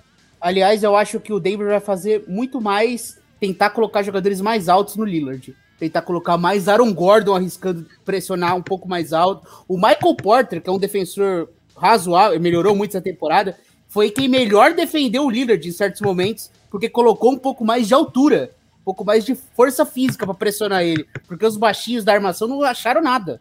Conseguiram. O Monte Morris e o Campazzo, gente, não tinha condição nenhuma, era toda hora um arremesso do Lillard. Então acho que talvez o Michael Maloney tente colocar algum desses defensores das alas para pressionar um pouco mais o Lillard.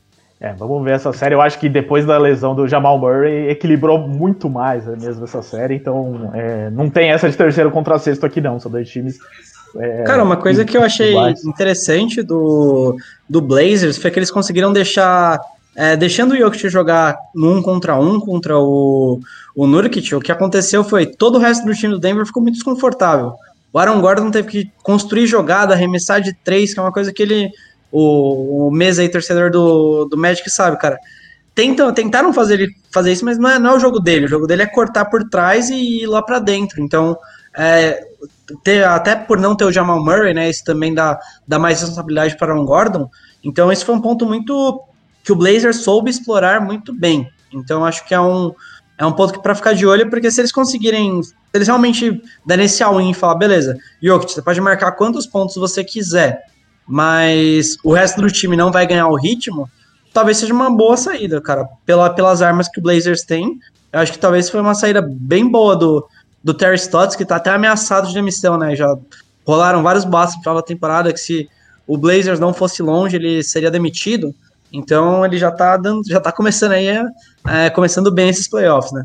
Inclusive um abraço pro nosso Pedro Moreira, o Tuca, que é o maior hater do Terry Stotts. Eu não consigo acreditar como que o pessoal detona tanto o Terry Stotts, porque eu acho que ele faz muito com o elenco dos Blazers há muito tempo, mas essa é uma outra discussão. Só pra é outra discussão, mas eu quero dar um parênteses. O Bulgarelli, ele foi lá no bandejão. Também é hater, né? Detonou o Stotts, mas detonou mesmo e falou que o maior problema tá lá. Então, o hate clube do Stotts é grande por aí. Eu diria que a torcida dos Blazers é meio unânime em relação a isso. Então, normalmente o torcedor sabe mais do que quem não torce pro time. Então vamos respeitar aí tanto o Tuca quanto o Bulgarelli, mas eu acho que a culpa não é do Stotts, não. Até o Renan Alves falou aqui, vocês acreditam que subestimamos os Blazers ou essa força foi de fato uma surpresa? Eu acho que os Blazers são o time mais subestimado da NBA há uns 5 anos. Aí, o Lillard é o jogador mais subestimado da década. Mas o Blazers também é um time irregular, né? Então a gente não consegue confiar tanto assim numa temporada eliminada na primeira rodada, na outra vai na final da Conferência Oeste. Então é um time difícil também da gente superestimar se eles não dão motivos para isso, né? Mas nessa série a gente tá superestimando aqui, todo mundo achando já meio que o Blazers tem boas chances aí de eliminar os Nuggets. Calma. Não, e questão de matchup, essa série é muito favorável, né, ao Blazers. Isso, então, o playoff, cara, cada série ela é um capítulo mesmo, então que tem começo, meio e fim, tem a batalha dos matchups e o Blazers deu a sorte de pegar o Nuggets porque é muito favorável com esse buraco no backcourt. O ponto forte do Blazers é o backcourt, é CJ McCollum e Lillard. E o ponto fraco também é a defesa desses dois. Então, com o backcourt do Nuggets dizimado, auxilia o ponto forte do Blazers e não consegue tirar proveito desse ponto fraco que é a defesa dos dois. Então, é muito favorável para o Blazers aí esse matchup mesmo, e vamos ver se o Jokic e o Porter conseguem, né, sair desse buraco. Tá certo. Vamos falar do leste agora. Então, né, tem algumas séries que já são mais adiantadas e mais fáceis de analisar, mas, ô Biscoito, começa você falando de uma dessas, que é Sixers e Wizards, né? Então, vitória dos Sixers no primeiro jogo aí, por 125-118. Mas, assim, apesar da série projetar ser bem tranquila pro Sixers, o primeiro jogo não foi aquela moleza toda também, né? Cara, então, mas aquele negócio, né? O Wizards fez a melhor partida que poderia fazer, cara. Eles acertaram mais de... Não, foi absurdo. Eles acertaram 55% dos arremessos, acertaram 40% de bola de 3, 80% de lance livre e perderam, assim. Porque o garrafão deles é fraco, é muito fraco, então... você tendo um Joel Embiid do outro lado, é muito mais fácil. Você tendo o Tobias Harris fez o que quis no garrafão, então... Cara, é muito difícil, assim, pro Wizards. O legal foi que eles jogaram de peito aberto. Eles falaram, a gente é um time que tem identidade ofensiva. Então, vamos jogar correndo. Mesmo que o Sixers tenha tido a segunda melhor defesa da temporada, eles foram lá e marcaram 118 pontos no time. Mas, apesar disso, eles não conseguiram, assim... Em nenhum momento eu falei, caramba, o Sixers vai perder esse jogo. Eu não acreditei, assim. Eu acho que foi divertido, mas não vejo, assim, eles conseguindo roubar um jogo, assim. Nem no dia que o Bradley Beal fizer 50 pontos, acho que dá pra ganhar, porque o Sixers foi muito natural, assim. Dá pra você ver o Sixers repetindo essa partida, é uma partida igual ela fez no primeiro jogo, em todos os outros jogos da série, sem maiores problemas, assim, porque o garrafão a defesa do Wizards não existe, né? Eles têm um backcourt hiper baixo ali, porque o Raulzinho é o titular, né? Então tem o Raulzinho, o Westbrook e o Bill, que são jogadores baixos, não tem nem... O Bill tem 1,91 e é o mais alto. E o Ish Smith é o sexto homem. Então, tipo, cara, é muito baixo, assim. E eles têm que marcar do outro lado o Ben Simmons. O Ben Simmons deu 15 assistências. E, cara, o Raulzinho vinha marcar ele passava a bola por cima da cabeça do Raulzinho, porque ele é muito maior. Então era muito mais fácil. Então não tem como o Wizards dificultar essa série. 4-0, 4-1, assim, acho que é um cenário bem realista, para não me alongar muito aqui. Não, o matchup do... Desculpa, Piero. Só rapidinho. É que o matchup é muito desfavorável, né, pro Wizards. O Wizards não tem um marcador de ala. Pode ver que o Jason Tatum no play-in acabou com eles, sabe? O Jason Tatum... Opa, de novo o maldito pop-up aqui, falando no meu ouvido. O Jason Tatum, ele acabou, né, com o Wizards. E esse problema, eles não marcam ninguém, eles não tem ninguém pra marcar com tamanho. Eles jogam com 3 armadores, sabe? E o outro problema do Wizards é o garrafão. Então, sabe? É o Daniel Gafford, que são... E aí você pega... E é justamente o ponto forte dos Sixers. Então, o Embiid tem tudo pra ter uma grande série, o Tobias Harris tem tudo pra ter uma grande série, e do outro lado, eles têm os marcadores pra jogar no Westbrook e no Bill e dificultar muito a vida deles. Então, acho que essa série aí, eu apostei 4-0 no bolão e eu ainda tô com o meu palpite. Essa questão da defesa do perímetro que eu ia falar. Se tem um time que tem profundidade defensiva no perímetro, é o Sixers, cara. Os caras têm Ben Simmons e o Green, o Danny Green pra iniciar. E no banco tem o Thybulle e o George Hill. Então tem muita profundidade. Ainda o Bradley Beal fez um jogo heróico ali em alguns momentos, infiltrando, batendo pra dentro, tirando pontos da cartola. Mas o Westbrook fez um jogo horrível. Vários airballs. Muito ruim o jogo do Westbrook em termos de pontuação. E o Alex Len não tem condição nenhuma de jogar um jogo competitivo. Nenhuma. Eu não sei porque eles têm o Gafford e o Rob Lopes. Eles já têm 2 pivôs que são mais ou menos, mas são muito melhores que o Alex Len. E eles continuam colocando o Alex Len em quadra. É inacreditável esse cara tá jogando. Com todo respeito ao Alex Len, né? Mas ele é muito ruim. E o Scott Brooks tem que arrumar isso quanto antes. Não tem condição. O melhor é com todo o respeito, né? Desceu a lenha, depois com todo o respeito. Cara, o cara é muito ruim, pô. O cara é muito ruim. Não, o Pierre é aquele meme, assim, da pessoa que fala, tipo, mal... Tipo, fica 2 horas falando mal, assim, com o amigo. Mas a vida de cada um faz o que quer, né? Respeito sua opinião, mas... Né, tem aquela também, né?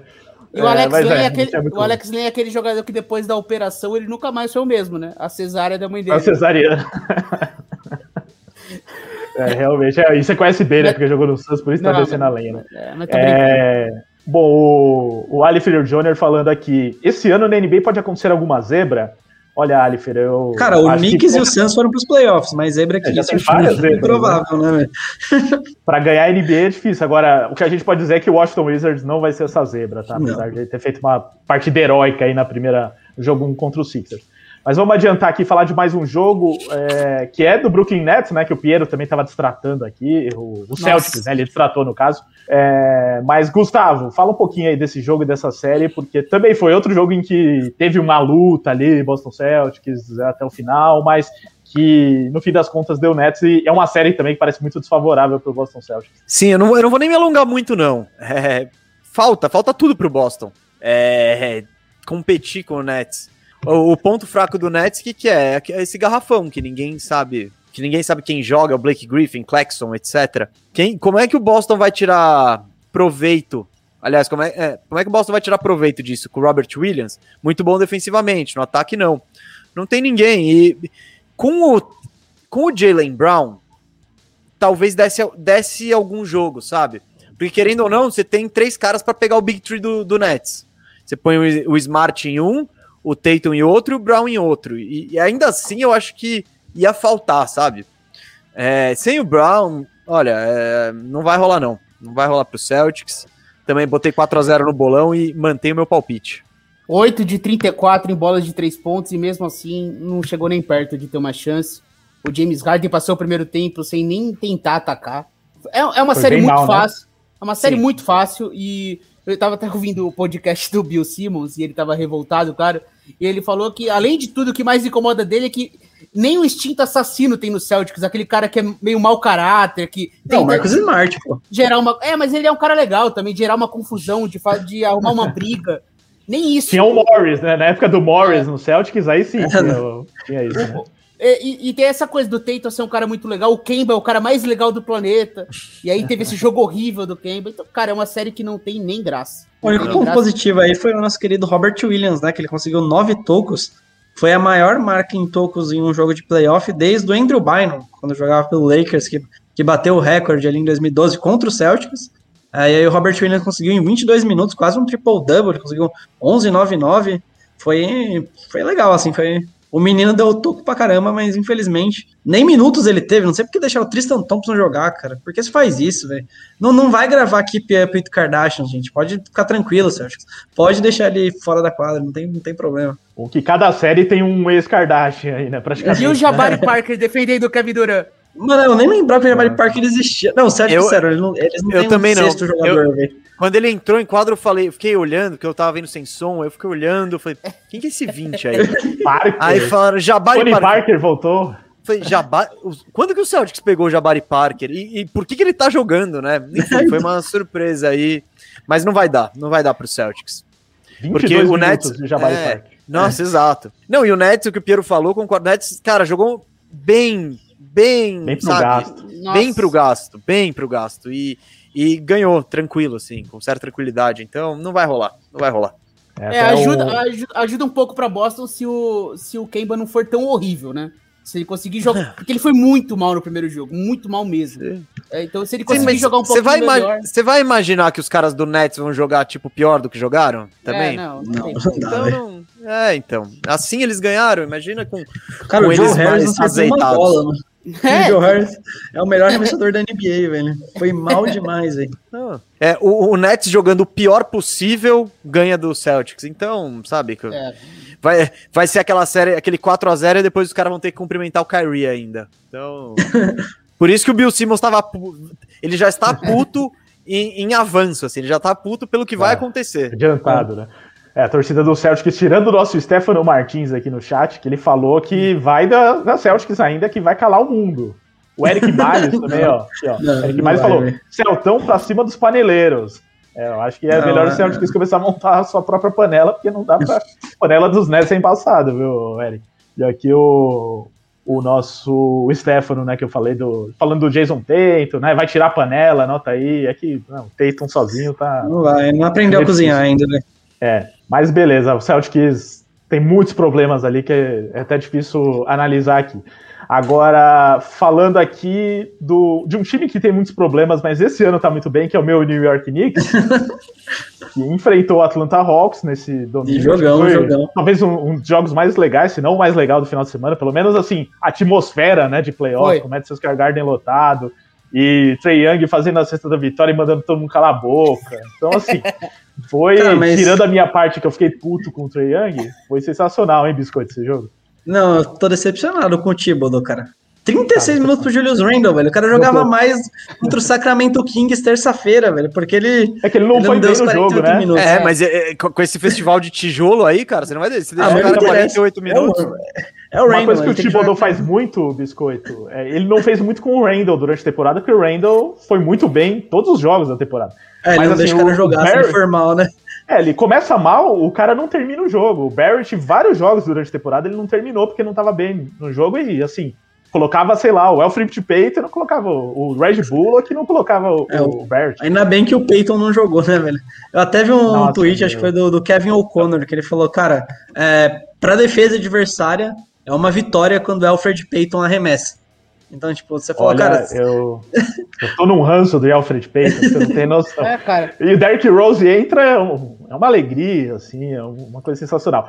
Mas, assim, no geral, né, agora vocês podem falar sobre o jogo e sobre a série, vai ser uma série muito equilibrada, né? Até o Knicks tinha ganhado 3 jogos durante a temporada regular, mas foram jogos difíceis também. O Knicks não ganha jogos por diferenças grandes, não perde por diferença grande. Então, assim, apesar dos Knicks terem um favoritismo inicial... vai ser normal, assim, se perder 2 jogos em casa, assim, de cara e já acabar com toda a nossa festa. Bom, sem querer sem querer chatear o Ricardo e tal, eu apostei no Hawks nessa série, e foi algo que eu acho que traduziu durante esse jogo 1, que foi um jogo, cara, excelente, assim, foi muito legal. Foi uma partida emocionante, Derrick Rose metendo bola clutch, Trae Young respondendo com a bola ainda mais clutch. O ponto negativo foi só o Julius Randle, né, pro torcedor do Knicks. De qualquer forma, o Alec Burks apareceu de ninguém sabe onde, né, pra carregar o time. Mas eu acho que quando você pega os dois elencos, você põe lado a lado, o Hawks tem consideravelmente mais talento, assim. Tem mais peça, é mais profundo. Esse time do Knicks, eu não sei se o Ricardo estava empolgado no início da temporada, mas eu não botei nem em play-in. E eu duvido que alguém imaginou, cara, porque se alguém imaginava que o Knicks fosse terminar em quarto, pô, devia ter apostado, porque ia estar bilionário. Porque imagina as probabilidades... Ia internar essa pessoa, né? Tirar ele do hospício agora. Tira ele do hospício pra pegar o prêmio. Porque... então, o Knicks, ele é cheio de caras que entregaram o ano inteiro muito acima do esperado. Ninguém esperava que o Randle fosse ter uma temporada ao NBA. Ninguém esperava que o Derrick Rose fosse chegar por, sei lá, uma escolha de segunda rodada e se transformar numa peça fundamental, assim. Então, muito mérito do Thibodeau por extrair o máximo desses caras.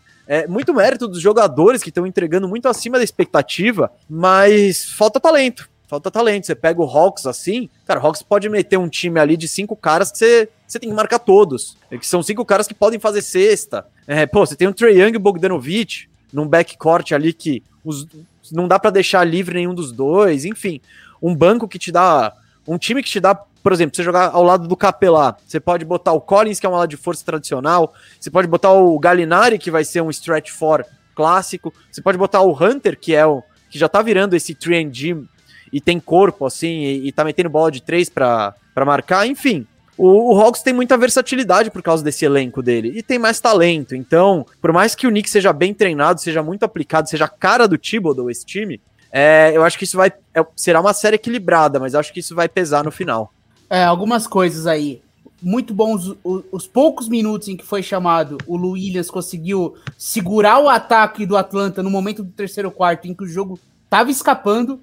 O Knicks estava abrindo vantagem ali no terceiro quarto, era o momento que o Trae Young foi pro banco, e o Lou Williams fez uma sequência ali de 5 pontos, com uma bola de 3 e um floater ali rapidinho, que trouxe o jogo de volta.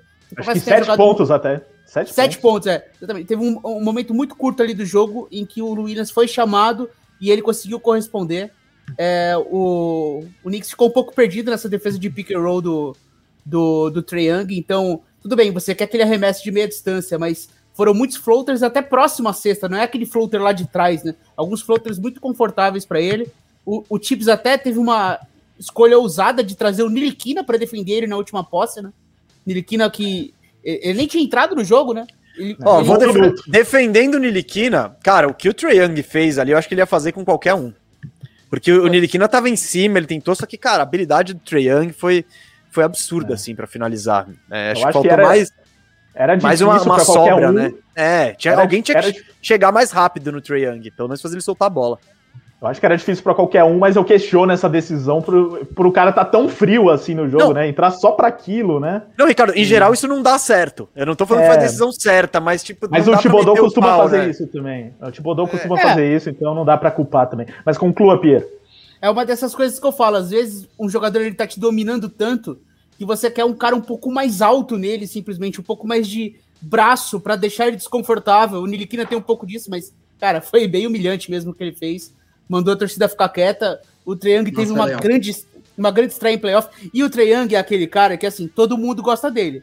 Mas se você joga contra o Trae Young, jogos competitivos, você sai odiando ele. Porque ele agora eu não gosto mais, não. Não, eu vou te dizer que acho que tem mais hater do que gente que apoia. Ali no meu... Eu tenho um grupo de WhatsApp ali com o pessoal lá do Bandeja e tal. Os caras no final do jogo falam assim, Trae Young é insuportável e tal.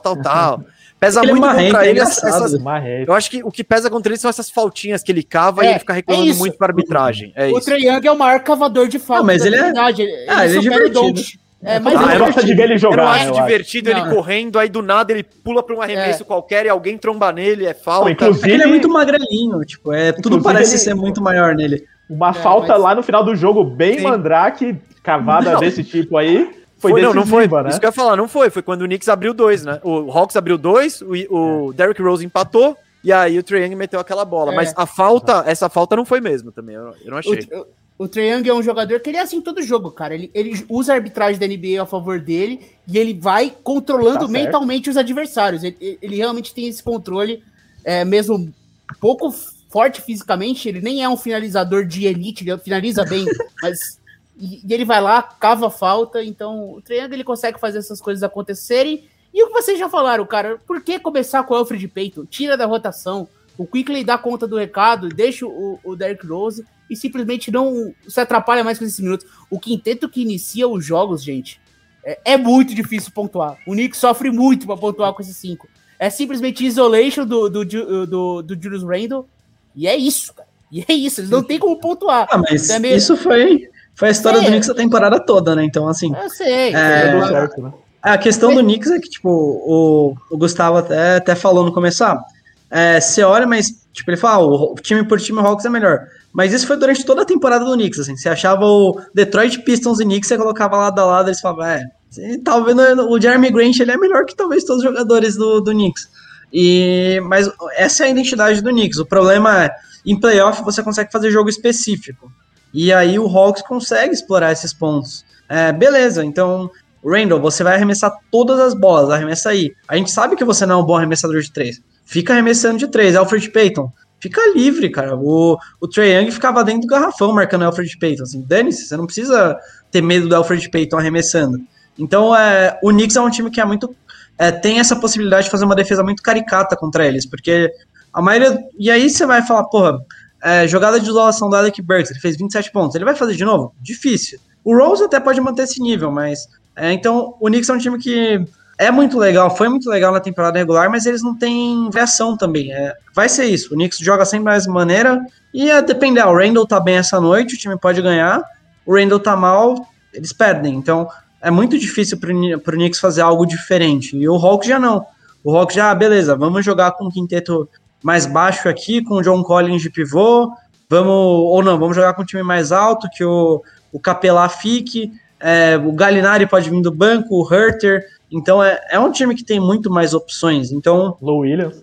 O Lou Williams, que veio muito bem, né, que chegou no final da temporada na troca com o Rondo, então é um time que tem muito mais opções para jogar, pode tirar a bola da mão do Trae Young, porque o Bogdanovic cuida bem da bola, ele é muito bom, então o Hawks tem muito mais opções, então por isso que eu acho que eles têm um leve favoritismo nessa série. Só mais 2 coisinhas. Preocupa a questão física do Nerlens Noel, né? Que se machucou. O Taj Gibson fez um jogo heróico também.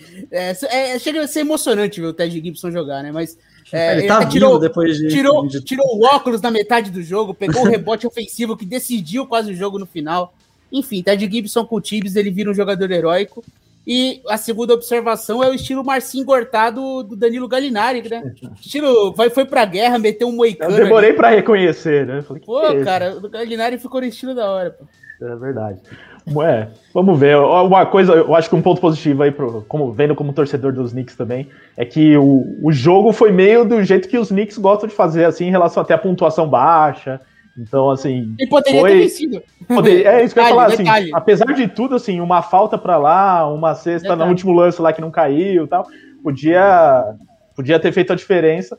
Não ganhou, mas acho que mantendo o jogo assim, vai... Tipo, se a defesa continuar funcionando, né, é difícil parar o Trae Young, então, mas se no jogo como um todo forem jogos de pontuação baixa e tal, acho que ainda a gente pode reverter a série, mas não dá pra se iludir sendo torcedor dos Knicks. Essa é a conclusão que eu cheguei mais uma vez. Pra fechar aqui, a gente vai falar rapidinho de Heat e Bucks, até porque o tempo urge, e porque o jogo vai começar, se já não começou, né?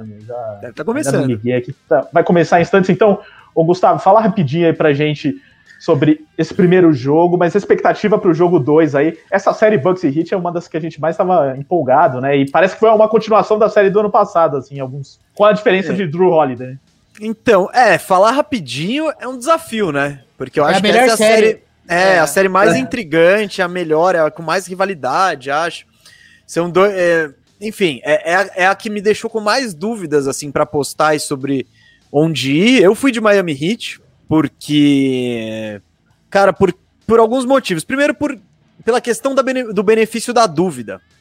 O Miami já chegou lá, eu já vi o Miami superar e se dar bem em playoffs e se classificar e chegar na decisão contra o Lakers, beleza. E eu já vi o Bucks por 2 anos seguidos fazer a melhor campanha, acho que da NBA, e derreter nos playoffs. Claro, esse time é melhor porque tem o Jrue Holiday, mas a minha grande questão e uma coisa que eu levantei no bandejão foi o Giannis. Quem que vai decidir para esse time? O Giannis é o cara que foi BMVP, ele é o Greek Freak, tudo mais, números incríveis, só que ele precisa ter essa iniciativa e essa capacidade de decidir jogo. E nessa partida número 1, não rolou. O que ele errou de lance livre decisivo, se ele fosse um pouquinho mais clutch nos lances livres, não precisava dessa emoção toda. Mas ele deu a brecha pro Miami empatar, enfim, e levar o jogo para prorrogação. E sobre o mesmo ponto, quem vai ser o cara clutch? Eu falei várias vezes, eu falei, se o Bucks ficar exigindo do Middleton de isolar para eles ganharem todo o jogo, eles não vão longe. Bom, nesse primeiro jogo foi exatamente isso que aconteceu, né? O Giannis, na parte do Giannis eu acertei, porque essa capacidade de definição de jogo dele não apareceu, mas o Middleton na bola do jogo, ele botou embaixo do braço e ele meteu e garantiu a vitória, que foi importantíssima. Eu acho que ainda esse duelo está em aberto, bastante assim em aberto, porque se for ver a atuação do Jimmy Butler foi terrível. O Bam Adebayo também não acertou nada. E ainda assim o Heat desse jeito, cara, aparece o Dragic, aí aparece o Duncan Robinson, aí você vê o Ariza não tá metendo nada, ele mete uma bola espírita. O Heat tem muitos coelhos na cartola e conseguiu se manter competitivo mesmo com seus 2 melhores jogadores mal ofensivamente. Então, essa vitória eu acho que dá uma moral gigante pro Bucks, porque eles precisavam. Se eles perdem esse jogo, aí eu acho que o Heat cresce e fica aquilo, né, sem ter reações desproporcionais no jogo 1. Mas esse era um jogo 1, pela característica como foi o jogo, com prorrogação, placar apertado, com lances livres decisivos perdidos pelo Giannis. Se o Bucks não ganha esse jogo, ia pesar muito na moral da equipe. Por outro lado, ganhou, conseguiu superar esse fantasma num jogo que as coisas não deram tão certo. O Jimmy Butler levou o jogo para prorrogação no último lance, e ainda assim o Bucks evitou a derretida, que era a marca nos últimos anos. Essa série, cara, eu tô muito intrigado, assim, e vai ser muito legal. Eu acho que eu mantenho meu palpite no Heat, porque não sei também, mas aquilo é jogar uma moeda pro alto. O jogo 1 foi na casa do Bucks, então teoricamente o time da casa ganha, mas quero ver. Eu imagino atuações melhores ofensivamente do Butler e do Adebayo. Quero ver como que o Bucks vai reagir com isso. Mas o Bucks de hoje, com certeza, é um time melhor que o do ano passado e mais versátil por conta das presenças de Jrue Holiday e do PJ Tucker. Eu coloquei até no Twitter que eu acho que essa série talvez seja menos apertada do que a gente imaginava, porque quando você olha para a quadra, eu acho a diferença de profundidade muito grande. Só que tem esse ponto. O Bucks tem que ganhar o jogo nos 3 primeiros quartos. Ele não pode deixar para o final, porque o controle emocional que Miami tem em cima desse time é algo sobrenatural. Assim, como as coisas param de acontecer. E a relação Middleton e Giannis, o Biscoito conhece muito bem, que é a coisa do Shaq e Kobe, cara. Você pode ser o melhor jogador em quadra por 45 minutos. Nos 3 minutos finais, se você não tem arremesso, se você não bate lance livre, você precisa que o outro cara vai decidir o jogo. É assim que funciona, cara. Então, eu acho que as pessoas pedem uma coisa do Giannis que ele nunca vai ser. Ele não vai conseguir fechar o jogo, porque o jogo dele é um jogo Shaq. Ele é Então é isso. E ele foi fenomenal defendendo o Jimmy Butler. Fenomenal. O Jimmy Butler não arrumou nada. O Miami não sentiu o cheiro do aro. Nada. Não conseguiu nada. Não chegava perto do aro, Miami. Miami só pontuou em bolas espíritas de 3. Era o Duncan Robinson fazendo bolas mágicas, o Dragic fazendo bolas mágicas. Então, assim, eu achei um jogo preocupante, como o Miami não arrumou nada ofensivamente. E o Bucks jogou mal pelo controle emocional. Então, assim, eu acho que o Heat vai precisar ser mais criativo. Precisa que o Adebayo jogue muito melhor também, além do Jimmy Butler. Eu acho uma série muito legal. Eu gosto muito desse Heat. Mas esse jogo 1 eu acho que mudou toda a história. Porque se o Heat sai na frente, aí eu acho que poderia ser perigoso. Com o jogo 1 pros Bucks, eu já acho que o Bucks agora tem uma vantagem bem relevante. Ô Piero, e sobre esse negócio do Giannis, da hora do clutch e tal, Eu acho que é o que falta para ele ficar um jogador imbatível. Se ele conseguir meter essa bolinha dos cotovelos ali da altura da linha do lance livre, ninguém para esse cara, nunca mais. Ele não precisa chutar de 3, ele precisa só meter a bolinha de meia distância. E claro, ele vai continuar sendo um jogador incrível, mas é o que você falou, é um cara que não dá pra confiar nos últimos 3 minutos ainda. Então, pra ele ser essa super estrela, esse cara fantástico que ele pode vir a ser, falta esse saltinho no jogo dele. Então, acho que é um fato que diferenciou muito esse jogo da temporada passada foi a presença do Holiday. Simplesmente pelo fato do Holiday existir, o tanto que o Giannis pôde se dedicar na defesa é bem diferente, porque ele não tinha mais que conduzir o ataque toda hora. O Holiday conduzia muito a bola, ele conseguia fazer jogadas, achar cesta de vez em quando, e isso dificultou muito pro Heat. Então o Heat contou com o Butler e com o Adebayo muito mal, mas contou com o Dragic e com o Duncan Robinson muito bem, então pode ter uma compensação. E o Heat é, assim, sempre, mesmo temporada passada, o Lakers expôs muito isso, é um time com ataque que tem muitas dificuldades, então o Adebayo é um cara que também não tem muito esse chute de meia distância, ele tenta às vezes, mas não é muito a dele, então o Brook Lopes conseguiu marcar ele justamente por isso, porque ele falou, cara, beleza, eu vou te dar essa meia distância, Adebayo, eu sei que você passa muito bem a bola, você perto da cesta é mais rápido que eu, então você vai chegar lá antes, mas a remissão de meia distância você não consegue. Então, esse ataque do Heat começa com o Horn, né, que é o Adebayo recebendo a bola ali, não rolou tanto, porque o Bucks aprendeu a lição da temporada passada. E o Giannis fazendo cobertura em todo mundo, cara, ele tem os braços muito longos, ele consegue sair do garrafão e chegar na linha de 3 e atrapalhar o arremesso. Então, tirar um pouco esse peso ofensivo do Giannis, acho que é o que vai fazer o Bucks ganhar essa série do Heat pra mim. E o Miami tem que punir mais os minutos do Bobby Portis. Não pode. Tem não, o Bobby Portis é horrível, cara. O Bobby Portis ele não consegue defender e o Heat não usou, não foi pra cima. O Adebayo tem que ser agressivo. Quando tá, os minutos do Bobby Portis são decisivos ali pra Miami ter um pouquinho mais de refresco ofensivo, né? O Bobby Portis é um cara que consegue ainda ajudar no ataque, mas defensivamente ele é uma debilidade. Talvez a única grande debilidade desse elenco, né? Um pouco do Forbes também, mas...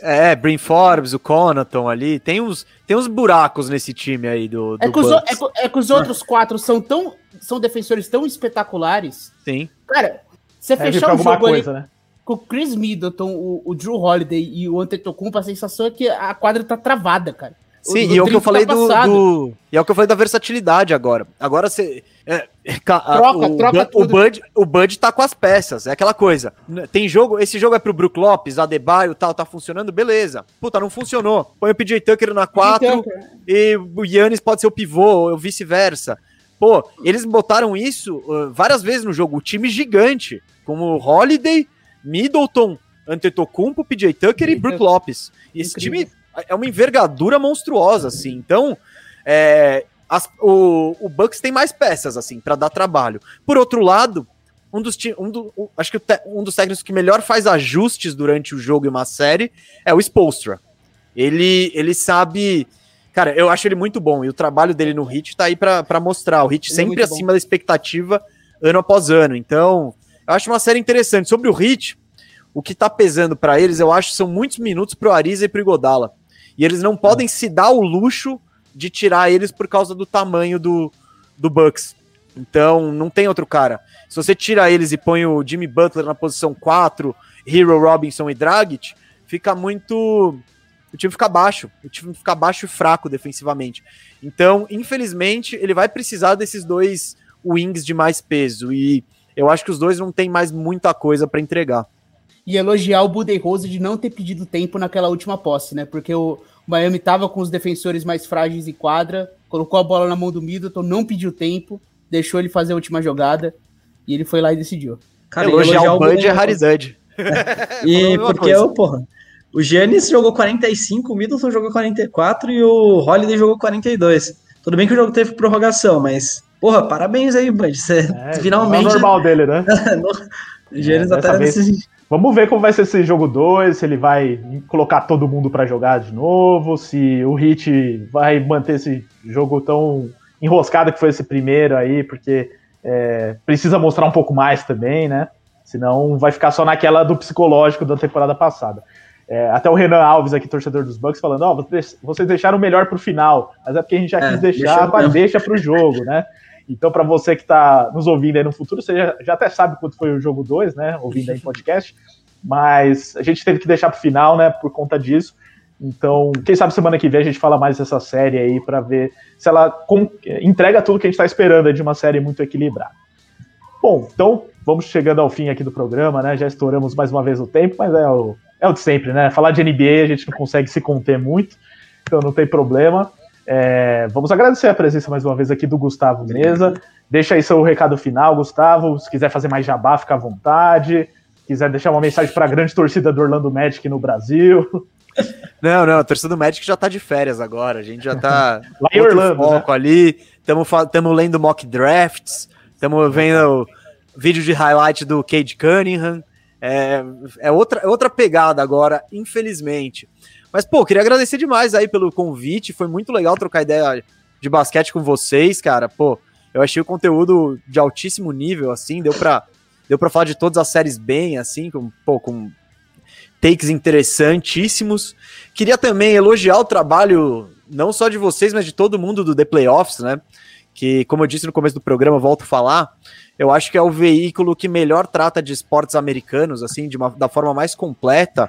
E, pô, vira e mexe quando eu tô escrevendo os radares lá para o canal Bandeja, eu tô fazendo pesquisa e eu esbarro nas matérias do Playoffs. Então, vocês têm muito conteúdo e muito conteúdo bom, assim. E, cara, parabéns. E, bom, quem quiser me seguir aí é @GustavoMeza87 no Instagram. Se quiser ver acompanhar o Bandejão, que eu apresento com meu amigo Firu, é toda quinta-feira lá no canal Bandeja. A gente tá fazendo ao vivo 2h, enquanto tá rolando a pandemia. Quando eu parar a pandemia, a gente vai voltar pro estúdio. E é isso, se quiser ver, eu escrevo os roteiros lá do Radar Bandeja. Então, quase tudo que sai no canal Bandeja ali, eu coloco um dedo aí de um jeito ou de outro. Gente, obrigado mesmo aí pelo espaço, pelo convite, e já tô dizendo aqui que quando precisarem é só chamar. Opa, pode deixar, vamos chamar. Até o Samuel falou aqui, Meza, antes de ir, você confia nos Bucks, mas aqui é Buccaneers, né, em 2021. Pô, cara, vamos lá. Então, rapidinho, não me importa. Rapidíssimo, eu quero dizer que, óbvio que eu confio. É o mesmo time campeão, é o time campeão com... Trouxeram todo mundo de volta, então eu confio. E eu quero dizer que eu não sou modinha, hein? Eu torço pro Bucks desde antes do primeiro Super Bowl, não é nem... Eu torço desde 2000 ali. Eu tenho ele tá explorando o Magic, gente, então dá pra acreditar que isso é verdade. Esse não é modinha. Isso aí, ó, eu torço pra 2 times de futebol americano, o Bucks e o Jaguars. E, cara, eu comecei a torcer pro Jaguars por causa do último jogo do Dan Marino, que foi tipo um 61-7. Eu falei, caramba, esse time é animal. E não é. Foi o primeiro jogo de futebol americano que eu vi na vida. E o Bucks foi por causa do estádio, cara. Eu curtia que quando eles faziam touchdown, tinha o canhão nas caravelas lá e tal. Eu fui moleque, né? Eu falei, puta, que legal. Gostei desse time. Aí, é isso. Pra não dizer que eu não ganhei nada esse ano, né? Que o meu Corinthians não vai me dar título. O Orlando já não deu. Pelo menos um título do Bucks aí. Eu vou te colocar para conhecer o grande Lucas Bigorna da nossa equipe aqui do The Playoffs. Vocês dois são os únicos que torcem para os Buccaneers antes do Super Bowl. Então, vocês têm que fazer essa amizade aí. Bigorna, que tá até no nosso canal aí, procurem vídeos. Ele vai fazer um vídeo em breve, inclusive, já pedi para ele, sobre por que torcer para os Buccaneers além do Tom Brady, né? Para ver se o pessoal não fica nessa de ser modinha. Caravela que solta fogos, pô. Aí mais um motivo. Não, tem vários motivos aí, inclusive, e também Buccaneers e Jaguars, que tem os melhores estádios da NFL, né? Porque o do Jaguars tem uma piscina no estádio também, é muito legal. Mas voltando para a NBA, para fechar aqui, então, Piero Fiorelli, algo a acrescentar ou vamos lá para Hit Bucks? Não, é isso, vamos para Hit Bucks e vai Suns. E Biscoito, algum reality show aí para comentar essa semana? Não, mas de uma notícia aqui muito boa, velho. Tem aquela liga Big Tree lá. Leandrinho vai jogar, mas olha o time dele. Brian Scalabrine e Spencer Royce juntos. Cara, que sensacional. É muito carisma, velho.